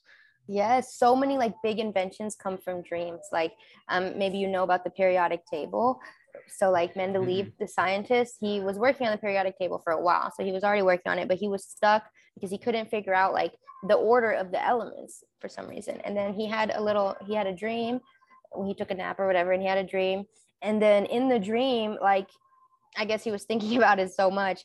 And the phrase sleep on it comes from somewhere, because our brains are still active trying to solve the problems of our waking life. So in the dream, all the elements just kind of shifted together into place of the periodic table that we now know. And he saw it and he like looked at it and memorized it in his dream. He woke up and immediately wrote it down, and that's how he arranged the elements. Yeah, it's brilliant. The double helix for the DNA strand also came from a dream, I think. Like the actual form of it, but I can't remember the name of the guy that did it, who had the dream. But I love this because I've been thinking a lot about the intelligence of the unconscious mind, right? You have what we consider intelligence of rationality, or like the, almost the computing, like the computer aspect of our cognition. And but you take all of this information and you kind of like put it into the unconscious. For instance, with music, I learned all of this theory cognitively. Didn't do me any good until it sunk into my unconscious mind, and then the unconscious mind started using it. And so when I write music, I'm a composer. I do classical piano, like romantic style classical piano. I step aside, and the unconscious uses the tools that I learned, and it writes music. It's really weird because I don't think about theory anymore. Like I don't use the theory, but my unconscious mind does. And it will. So I step aside. Jared steps aside. A music like experience happens where I watch a song pour out of me. That's cool. Yeah. You know what? That's fascinating. And a lot of my friends that are like musical creatives say something similar. And I don't know if you've ever seen the movie Soul, Disney Soul. No, but Oh my God, I've it's been so told good. so many You times. have to watch it. You have I'm to gonna watch write it it down. Yeah. So like, yeah, they have that. They literally describe that, what you're explaining so well, where like the musician gets into this vibe and they literally go to like this spiritual dimension where they're creating music, and they're like you said, their physical steps aside and they're like in the zone. Yep. It's cool. Yeah. It's really interesting because it's very similar to dreams, where it's not very linear. It's not very and what I mean by that is like we listen to songs with a start, a first chorus, or like a chorus, verse, second chorus, verse, bridge, whatever, right? Or even with classical music, it's much more like there's all these different parts, but there's climaxes, and then there's like the start, the climax, and the end of a song, right? But when I step aside and it happens, it's not linear like that. It's a moment in time that is endless. It's kind of weird. And so the song happens, but I don't capture it then, and I have to then invite my ego back to decipher, to use the building blocks that I was just given to then put into a song. It's really weird. So it's like this dual process where it's like I let this unconscious mind spew out this soup of melody and harmony and chords and beautiful things happening, and I get to experience that like a third person, right? Like I'm like, wow, this is amazing. It's not me, it's beautiful. And then I have to be like, okay, let's put this into a concrete finished project, and that is my least favorite part. I hate that, but that's fascinating. That's a life hack. Yeah. No, music. I definitely think being forced to learn theory has helped, but like I don't use it. I've never consciously thought like, oh, I'm gonna do like a 4 chord into a 2 chord, and then whatever. I don't even know what an augmented chord is anymore, which like I studied piano for at least 12 years, like hardcore. And I don't remember it like anything. I probably would if I just actually spent some time. It's probably hidden in that subconscious, you know. You just know what sounds good and you just make it happen. Exactly. That's awesome. That's super cool. Yeah, sometimes I'll even use it as a tool to see how I feel, which is interesting. So there's the thing where I step aside and I experience a moment, right? And then there's also where I will sit down from Jared, like from my ego, and I'll play, and whatever I hear is like how I feel. And so it's this extroverted way for me to go inward and see what my inner world looks like. Because I have a hard time slowing down and going inward unless I'm dreaming. I can check how I'm feeling based on what kind of music I play on the piano. So I'll sit down, and some days I'll just like bang on my piano super loud, and like I call it like jester music. Like it's very playful and almost annoying in a way. Like a jester would kind of bounce around, kind of prodding and annoying people maybe. And other days it'll be so gentle and soft, or sometimes it'll be very sad, and I will be able to be like, oh, I'm feeling sad. Which is, it sounds that's ridiculous, so cool. but No, it really does come through. I have that with my art too, and even my handwriting. Like when I look back in my journals, I'm like, I know I was depressed that day because of my handwriting. Interesting. Yeah. My handwriting is just chicken scratches all the time. I can't read my dreams. I've been doing it in my phone for years, but I just started doing it in my journal because I feel there's this physical like a computer or a phone still feels like it's in a different dimension to me. Whereas like this really pulls it into this dimension, you know? True. Yeah. One thing I always like have this like paranoia that like, oh, the internet can shut down, or what if this app just decides that, you know, what if they just abandon the app, you know, like I don't want to lose my dreams. So they have this feature where I can export it. So like once a month or every couple of whenever, I'll export it to a PDF, and then I could print it out if I wanted to, and that'll kind of give it some physicality. But there's just something like, I do value the handwritten notes. Like I don't know, I don't have the patience anymore, but there's something about writing it down with your hands that like, it does make a difference. Like it's like a mind body connection, you know? Mm-hmm. I also think the stimulation from a screen when I wake up in the middle of the night can yeah, pull me out a little bit. It does. Yeah. Sometimes I'll voice record and then write it later. Yeah. Yeah, that makes sense. Yeah, it does wake you up. The blue light wakes you up for sure. Yeah. There's a few things I was gonna say.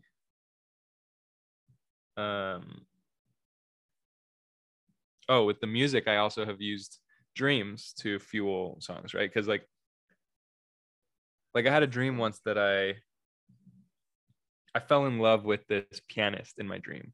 This beautiful, like, well, here's what's interesting. She had a piano. So I met her piano first, and her piano was this big piano, and it had like a roof to it, and someone had beautifully carved this beautiful thing, like I don't know what you would call it. It doesn't exist. Like I've never seen this on a real piano, right? But it was almost like this beautiful home.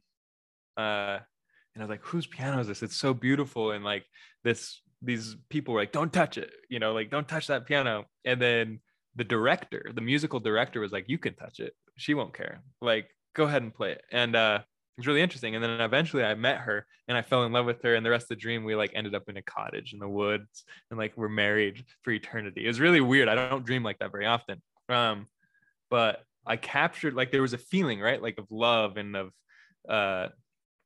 not like normal human love. You know what I mean? It's like this really deep spiritual thing. And I pulled that into a song, or I sat at the piano with that feeling and played what came to me. And that is one of my favorite songs. It's so simple. Like most of my time I'm like overdoing everything. Because I like to show off. I'm like very, very, like all of these runs and stuff. I have very fast fingers and whatever. And this song was just so simple. And like, now it's one of my favorite songs ever because it had this dream energy behind it. That's cool. Do you ever like hear like a melody or something in your dream that you really like, and then you're like, oh, I could make that? I actually, I rarely do. My melodies come from feelings. Sounds really weird, but feelings and melodies are the same thing. Yeah, and it makes sense. That's cool. It does But make sense. yeah, where so I can just embody a feeling, and then the melody, my hands do it. I don't hear any music in my head hardly ever. I've spent a long time making sure I built up a tool to not allow music to settle into my mind, because it influences me so much if I have something stuck in my head. Where like I can't get away from like a lyric or like a melodic cadence that will just keep going over and over and over again. This is probably something like I would be diagnosed with OCD or something like that. Like it gets very, very disruptive. And so I just have gotten really good at not thinking about music. So it's really a very unconscious process for me. Yeah, that's awesome. That's really fascinating. Yeah, I think I've always wanted to dream of music, but it just doesn't happen. I had a dream a month ago probably, where my mom was singing a song to a baby. It was me, and the song she was singing was like, I actually woke up and I recorded the melody. I haven't done anything with it, but it was interesting, because then I went back into the dream and I comforted my mother, because I felt that she was terrified of taking care of this baby. And so I was able to comfort my mother, who was terrified of comforting me. Or like, Oh, that's it was like sweet. this That's really a interesting cool thing. trippy loop. Yeah. Yeah. Yeah, Yeah. that's cool. It's like, the reparenting. As we grow old, we kind of have to reparent our parents, Mm-hmm. which is a funny thing about life. It's like, now I'm teaching you how to grow up. Like, that's how I feel with my mom. Yeah. Yeah, I had a dream kind of like that, where I saw myself as a child. And I was lucid, actually. I did it on purpose. I thought it would be cool. I was like, I want to see myself as a child. Like, I just want to tell myself things that I would have wanted to hear. And I was a very quiet, shy child. But I saw myself in my dream where I intentionally went looking for myself, and I found a child. So in the dream, I was like, it must be me. But it looked different than what I looked like. Not too different, but but it still like felt like, oh, this is me as a child. And then I just started talking to myself and like asking myself questions like, what do you want to be when you grow up? And the little version of me was saying the same things I used to say as a child. So it was cool. Yeah, that's awesome. Were you planning, did you have to comfort her or anything, or was it literally just like a conversation? Both. Like, she was very quiet, like she didn't say much, which I was as a child. I was very shy. But I was like, me being me, I was comforting myself and like just giving myself like words of affirmation and like, just positivity that I would have needed. And she seemed to have responded well. Yeah, like validating her experience a little bit, maybe. Yeah, exactly. I think that's what we all need. I need that. I need to do Yeah. that. I Yeah, need to go exactly. back to little Jared and like, hey, bud, it's okay. Like everything you're feeling is normal. Because I just realized like so much of my childhood I held in, because I thought if people knew about it, I would be rejected from my community. I was very shy as well, but I had so much going on in my inner world. Yeah. Yeah, same. I was very, very shy, but I was thinking, like, I remember being a child and having all these existential questions. Like, that's how I know that I was just destined to do this, woo woo dream stuff or whatever people see it as. Because like I remember as a child being like, what am I? Like, am I human? Am I in a coma and this is all fake? Like, I used to have these types of thoughts as like a 3-year old. I used to think I was like, is this real? Like crazy existential thoughts. Yeah. Did it scare you, or was it more fascinating? It was fascinating. It didn't scare me. Like, I've never been scared of death. Like, I don't know why. Like, and I've always been like, I grew up like, Catholic and stuff, going to church, all this stuff. So like, I just always kind of felt like, this, like, there's more for me to understand. And I was never scared of it. Because I had scary dreams, I had lucid dreams. So I just felt like I wanted to explore my consciousness, and I didn't know how. Like, I would spin around and make myself dizzy, stuff like that. Oh yeah, me too. Yeah. Yeah, definitely me too.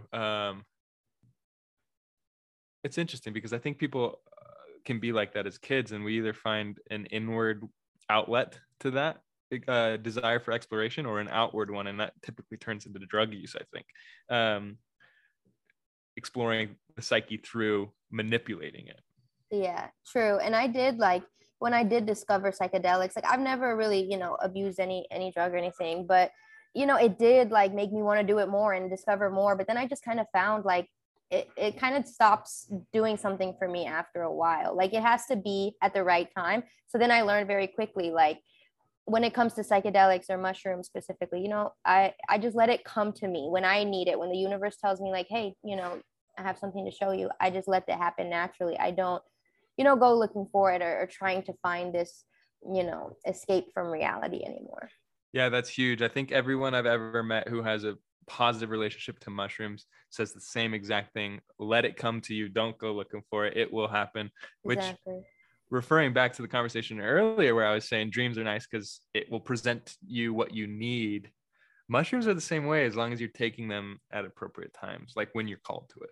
Exactly. You can't just use it with a certain expectation or to try to like escape reality, because it can be a scary bad trip if you're not like using it right, It can be a scary trip even if you're using it. Like a lot of right, times, yeah.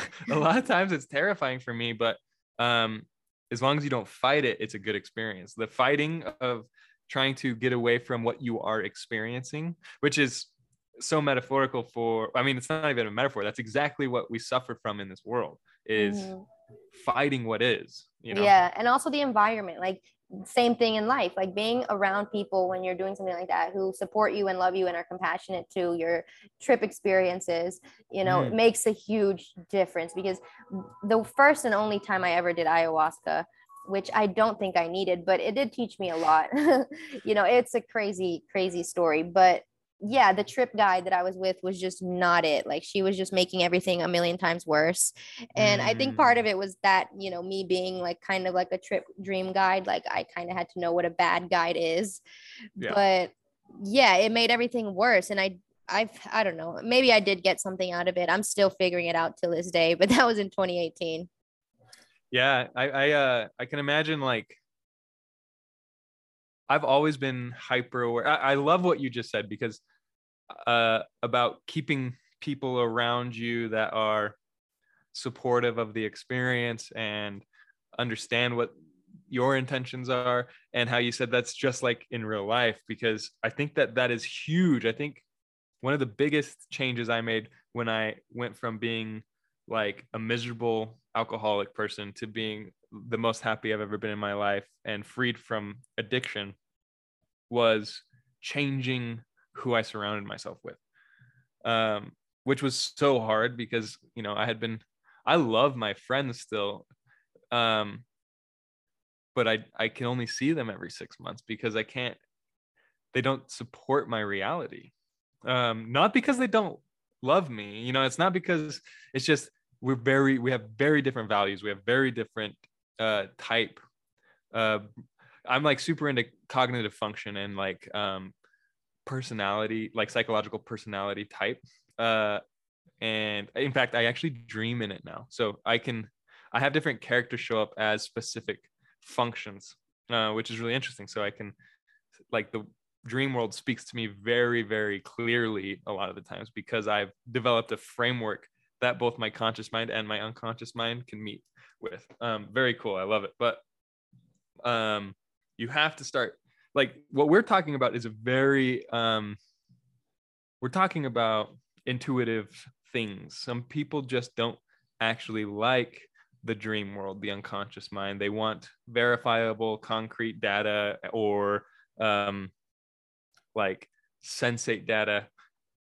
Although the dream world, like you were saying earlier, you can actually have all of that. But there's just like I'll get laughed at by some of my friends if I talk about experiences that I had, where I just want to explore ideas with people. I don't know what's going on. I don't know anything. And so, but they'll laugh at me like I think I know what's going on or something like that, And so I just had to meet myself with, or like get myself with people that were like-minded and supportive in that way. Yeah, exactly. Like I was telling you earlier, when I started meeting people who are into dreams as well, when I found that community, like it really just, it made me feel like, you know, like I belong, like I'm less crazy, like I can explore these things that I don't know. And just like, you know, like we're talking about just like, what does this mean? What could this be? Like when you really start to just open that up with people that aren't like, oh, that's weird, that's crazy, you know, it becomes way better.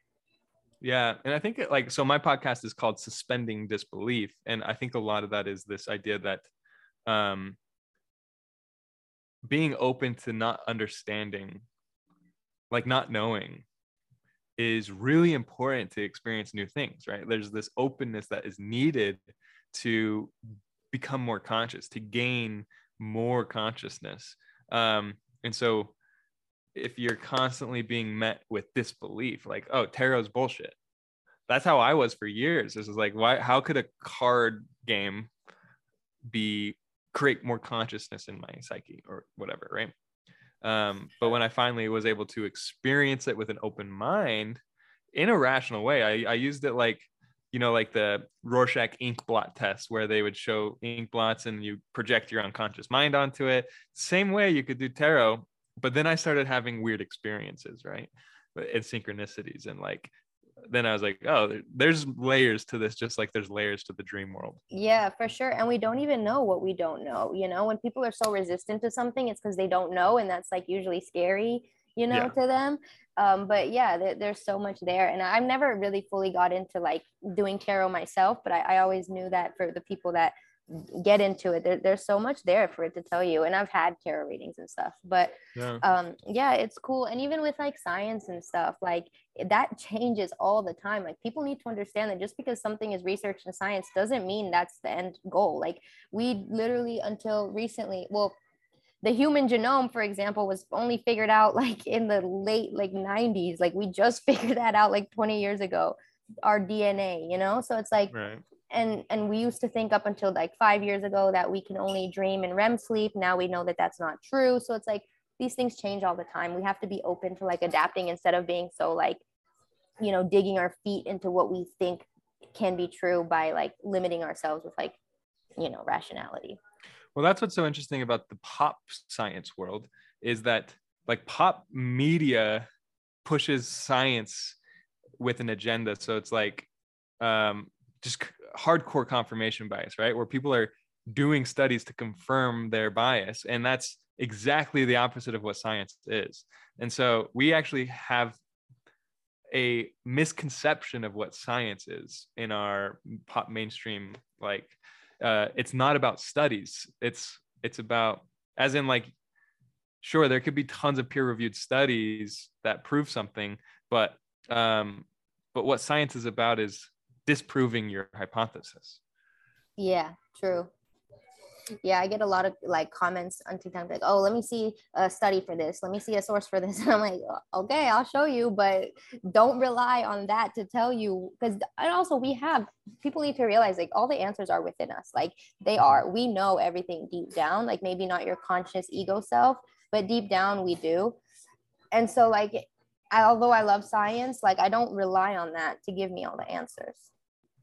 Yeah, and it's only one part of the world. There's many parts of it. Yeah. Also, I'm sure you agree, like you've already said you appreciate it and stuff, but it's a really awesome way of understanding the world. It's just we need to understand that it's not the only way of understanding the world from a rational perspective. You're probably more scientific than I am. Even I have a hard time with science. So for instance, like peer-reviewed studies, because I could pull up like 15 studies that prove one thing and then pull up 15 more that prove the exact opposite. Exactly. I was going to say that too. Like science is only as good as the person conducting the experiment, you know, like, and like we're all just humans with the same amount of knowledge of what's going on Earth. Like when it comes to the laws of physics and stuff like that, the laws of physics are based on our physical reality, like the rules of our physical reality. And like I think you mentioned earlier, our dreams have different rules. Like there's different laws, you know, they don't operate off of the laws of physics. So when we're talking about dreams, like it doesn't necessarily help to focus on science because it doesn't relate to science, right? Earth, you know, it's different. It's not the science world, right? Exactly. Yeah. Um, Super interesting. You said so many things that my brain went into 100 different directions, and now I can't uh, remember where I wanted to go. But you studied neuroscience? Yeah, so in my undergrad, I did um, my major was, I had a minor in psychology and my major was NDB, which is neuroscience and biology, basically. Mm. I just always really loved psychology and science. And to be honest, I only did that because my mom wanted me to go be a doctor or whatever. Like, my mom's a doctor, so there was like a lot of pressure there. Um, I did not want to do it at all, but I kind of settled for like psychology because I thought it was cool. It was like a major. I took some cool classes. And it did like lead me towards this path, which I'm on now. So, it worked out, but I knew that I did not want to do medicine or anything like that. Yeah. Super interesting. I've thought so many times going to school for psychology, and every time I almost do it, I realize that I don't actually like the academic approach to psychology is very different than what I'm interested in. Exactly. Yeah. Same. I definitely had to branch out, and do my own thing, but it gave me a good basis. But I don't know. To be honest, it's nothing I could have learned on my own. Yeah, But I just read the books, I'm reading The Body Keeps the Count right now. oh, I love that one. I have to read it again. I keep seeing it. Synchronicities. It's intense, but it's helping me a lot. Like I've always looked at things from a very spiritual like energetic level, and I like this because it's the opposite approach, but he's saying the exact same things, right? Like I've always been like, okay, the solution to my problem is to build a better relationship with the present moment, because if I'm in the future, I'm in my anxiety. If I'm in the past, I'm in regret. So if I can be present, that's where God, quote unquote, is, right? That's where the kingdom of heaven is within you, is what my boy Jesus Christ said. I grew up Mormon, and I'm very not religious, but I love the symbolism of Christianity. Mm-hmm. And but anyway, so the present moment was always my issue, right? Where I drank alcohol to get pulled into the present moment. It made me comfortable in the present moment. So it was my relationship to the present moment that I needed to fix. And I always looked at that from like a spiritual perspective of like, I don't even know how to explain it now that I'm talking about it, but with the trauma, like I've been in fight or flight my entire life. And so I really don't like being in my body. So it's really hard for me to be present, because the body is what's in the present moment. The mind, it can go all sorts of places, which is interesting actually in context to the psyche being relative to time, but that's besides the point. So the body being stuck in the present moment at all times, if I can get into my body, then I'm present. But I need to fix my relationship to my body so that I enjoy being in the present moment. Yeah, that's true. I'm learning that a lot too lately, because like I always have a lot of anxiety. I'm always thinking about the future, the past, whatever, and everything but the present moment. But yeah, it's definitely a good lesson too.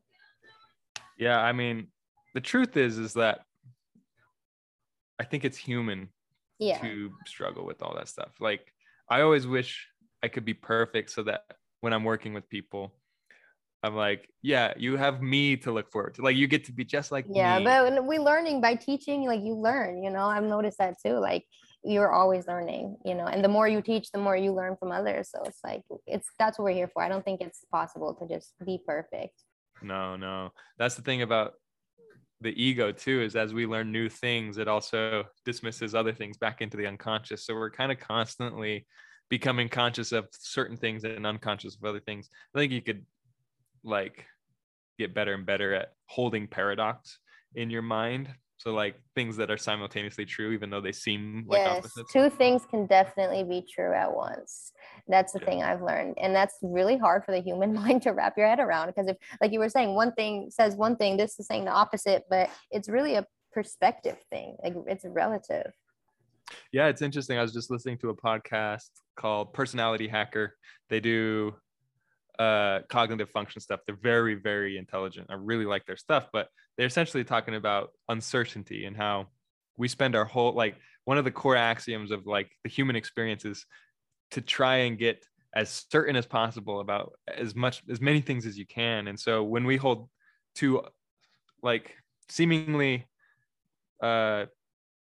opposite things in consciousness at once, that's holding uncertainty, right? Like there's no certainty about the fact that this is truth or this is truth. It's like, no, both of them are true. So like there's this desire for certainty that then will dismiss one of those in lower, I say lower consciousness, but that sounds almost rude in a sense. That's just what being in like a very dualistic reality is that you'll dismiss opposites, polarities, like the right and the left, right? Like government, they utilize that polarity to separate people. Yeah, that's a big one. And then when you really get deep into your spiritual awakening, which I noticed recently, you realize that they're both the same. Like they are the same people on the other side of the veil. They're just picking a side based on what they think will win or control people. And like I've become so detached from politics, and I'm trying not to, because I know it's important to like know what's going on, but it just all is seeming so fake to me that I can't. Yeah, I have a hard time with it too. The only reason I pay attention is because I feel social pressure to. But I honestly don't think we have a lot of say anymore. And people probably get mad at me for saying that. It's true. Your vote, I'm sorry, I don't think my vote matters. I just don't. They're going to do what they want to do regardless. It's all part of the control. Make you think like you have to vote for one or the other, blue or red, but really it's the same people. They're all the same, and they all suck. Yeah. I do believe in more localized participation on my part. Yeah, I think local elections matter, but I don't know about the big ones. It's still hard for me to do the local stuff, I'll be honest with you. Yeah. My brother is kind of like my balancing force in that, because he's very political science, and he's like, let's go vote, and like he knows what's going on, and like I always ask him, like he's like my Google, like I ask him everything. But yeah, he kind of even agreed with me. He was like, yeah, like the local elections is where change can actually happen, because it's more so like, you know, I don't even know the terms properly to be able to explain it. Yeah, me neither. We'll just stick to our we'll stick to what we know. Yeah. Yeah. Yeah, very interesting. That duality of, well, that certainty and uncertainty is, I think I actually think that people don't like dreams because they are not grounded in any type of concrete certainty. Like the ego really likes, I say this a lot on my TikTok, likes linearity. It likes rationality. It wants to be grounded in certainty, which is why people love dogmatic religion. That's why people love dogmatic science, because it makes them certain. Exactly. That's true. And like, what was I going to say? Yeah, like we always just want to know the answer. And that takes us away from the present moment too. Like you were saying, like always wanting to know the answer. And yeah, it's crazy. And even the whole thing about religion, it gives us a framework of something that takes us away from the whole purpose of what Jesus was even talking about to begin with.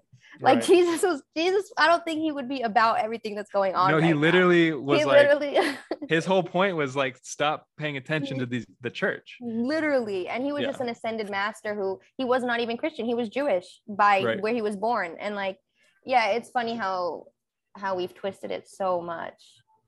Yeah, well, it turned into a very, very powerful government, essentially, which is, I live in Salt Lake City, Utah, and our government is Mormon. It's the Mormon church. It's very interesting here, which isn't supposed to happen, but it did.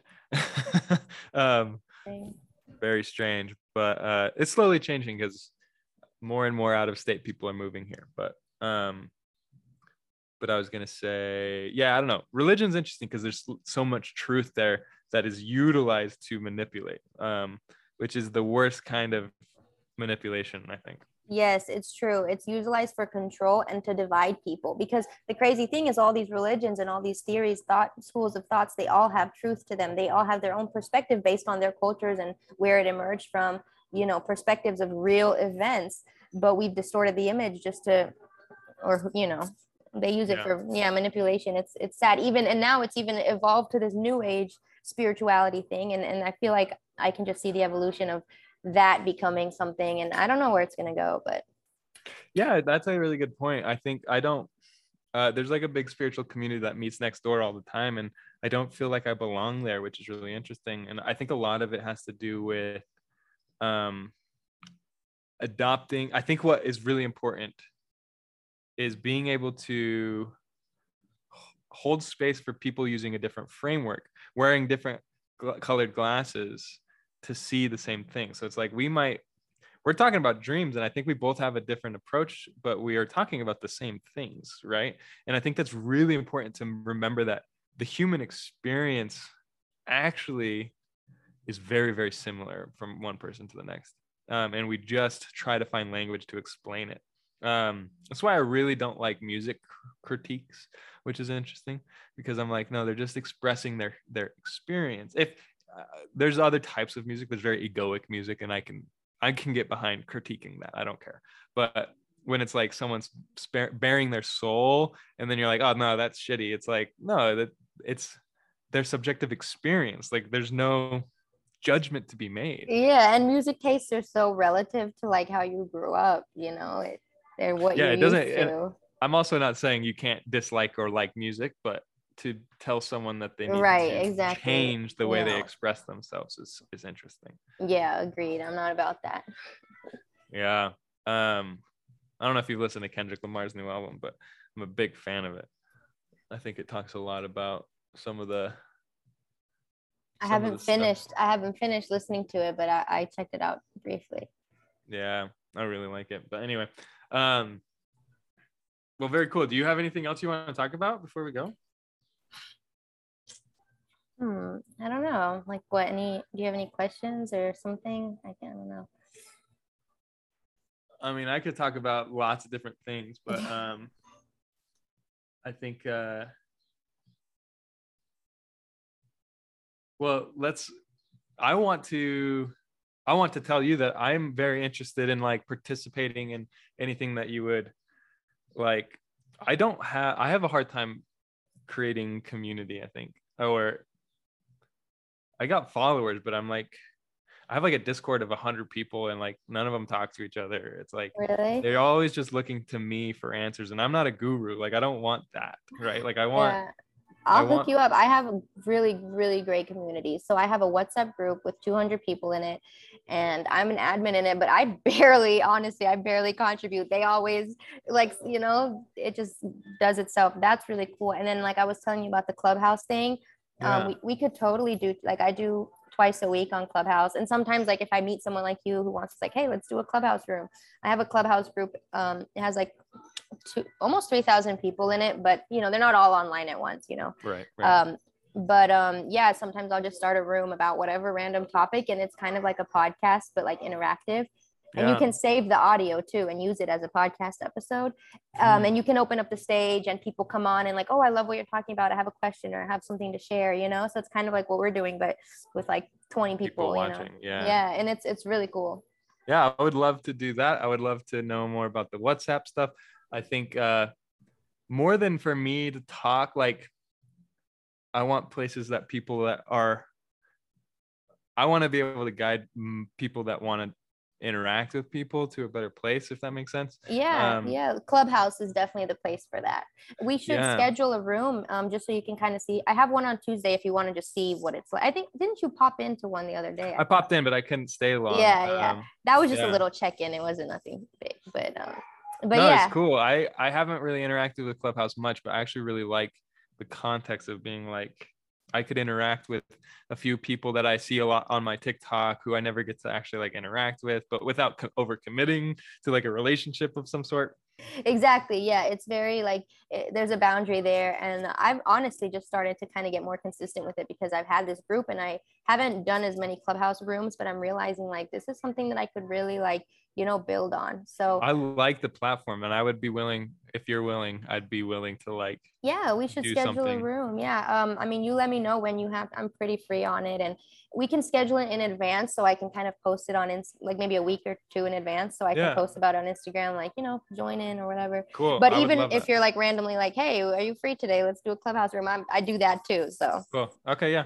I'm spending a lot of time in the next 3 months trying to be online, doing live things, interacting with people. I'm trying to get the event, my retreat. I want people who are interested in learning more about dream work. I want those signups, and it's, there's a select crowd that's going to be interested in going to Tulum with me, but I want to get that out there, and also that I'm going to be doing this consistently. yeah. Oh, I would be interested if I wasn't so broke. But maybe I'll catch you next year. Yeah, no, maybe you'll run into a big chunk of money here too. Like that. That Yes. happens. It does. No, that's how I live my life. I'm past the whole working for other people and being miserable thing. So Oh, me too. I'm trying to monetize TikTok, podcast, everything. I'm just trying to do what I love and make money, but we'll get there. Yeah, no, it takes time. I'm up and down. Like at the beginning of this year, I was in it, I was making money and it was very fun, and then it just completely dropped out.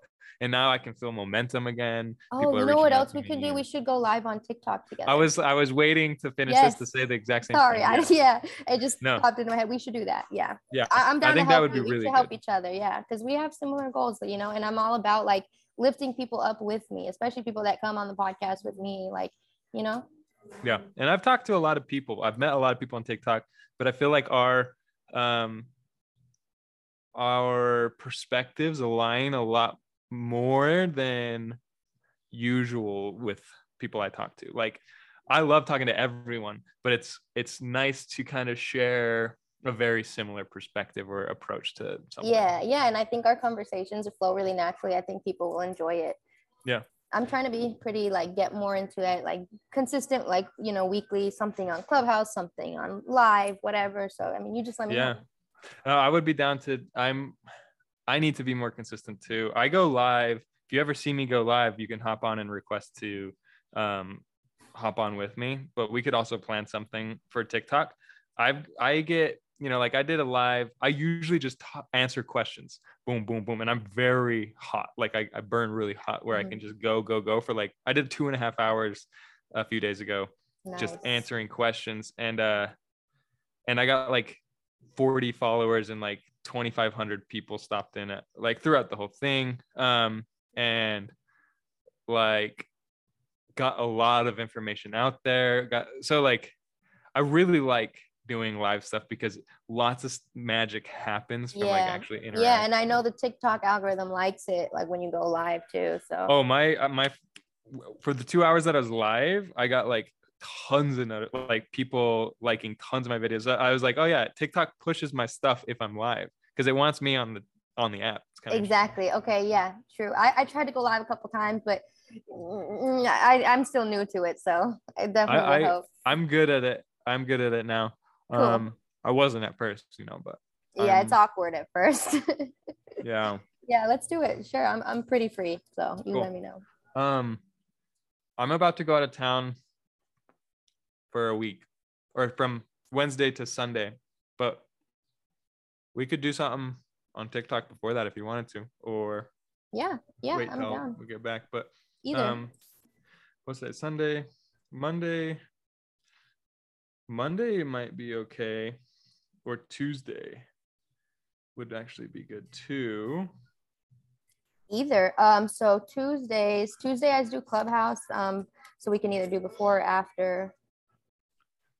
Would you want me on that Tuesday Clubhouse or no? Yeah, if you want to join in, you're totally welcome to.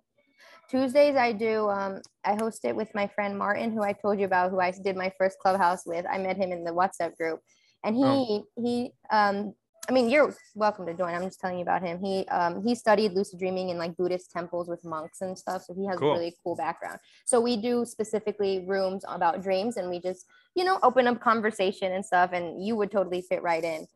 Cool. So that's that. But, I like doing other topics too, because I always focus on dream topics, but now I'm we can do, some young stuff. We can open up a talk about anything. And then usually on Clubhouse, people will just take it and run with it. And it's a really good community. It's a lot of like-minded people. Cool. Yeah, I'm down. I'll join, and whether I participate or not is up to the flow. Yeah, right. But tell me what time that's at, and then maybe we can schedule. Do you get burnt out? Are you kind of go mode all day? I'm go mode. Okay, so we could do a live after. We could, yeah, exactly. We could do a live right after. As a matter of fact, I like that because I'm already in the mode. Yeah. Do you? It's gonna be Tuesday Where at are 1, you? I think. What's your time zone? Eastern time. I'm in Georgia. In Georgia. Okay. You're an hour behind me, right? Yeah. I might be 2 hours behind you. It's 1:23 here. Oh, it's 3:23. Yeah. For me. So what time is your TikTok? Or sorry, your Clubhouse? It's gonna be at 2 on Tuesday, I believe. 2 on Tuesday. For me, so 12 for you. 12. Okay, so I have 2 calls during that first hour. So I might not be able to make it, but should we schedule something for how long do you usually go? Usually no more than an hour. Should we give it a little bit of time and schedule for to go live on TikTok? To go live on TikTok, we could do sorry, I'm trying to do the conversion to your time. We could do like 1:30 or 2 p.m. my time, which is perfect. Which is right now. Right now. Okay, yeah, perfect. Let's do that. What time? 2? Should we plan on 2 to give you plenty of time, or do you want to just jump? Yeah, we can plan on 2, and then we'll stay in touch, like if anything. But we can plan on 2 p.m. your time, so 4 my time, just to make sure. Okay, TikTok live for this Tuesday. I want to type you. Do you know your personality type? Yeah, mediator. I don't know Myers-Briggs. What other personality type? Oh, sorry. So Carl Jung came up with cognitive type, and then Myers and Briggs took that and added perceiving and judging. But I use cognitive function, which is more related to his original, but it also utilizes the 4-letter dichotomy, but it creates a 8 function, like where your personality, where the 8 functions show up, the 8 functions that Jung developed, where they show up in order in your personality. So I use Myers-Briggs as like a decoder for your functions, but I don't know anything about like the nicknames and like the commercial Myers-Briggs. Myers-Briggs is a company now, and I don't know anything about that. Okay, yeah, I have to look it up. I'm not sure. Well, I'm just curious because I use it a lot when like coaching and stuff, and it helps me understand people's. Well, maybe you can help me figure it out. I would love to. Yeah. Cool. I'm curious because you seem, I thought one thing for a second, but I think once you got more comfortable with me, it kind of switched. Not in a bad way, in a really like, you just seem more comfortable towards the end of the conversation. I mean, which is normal when you're meeting someone for the first time, right? But so I thought you were maybe like a extroverted thinker. Would you say you're a thinking type over a feeling type?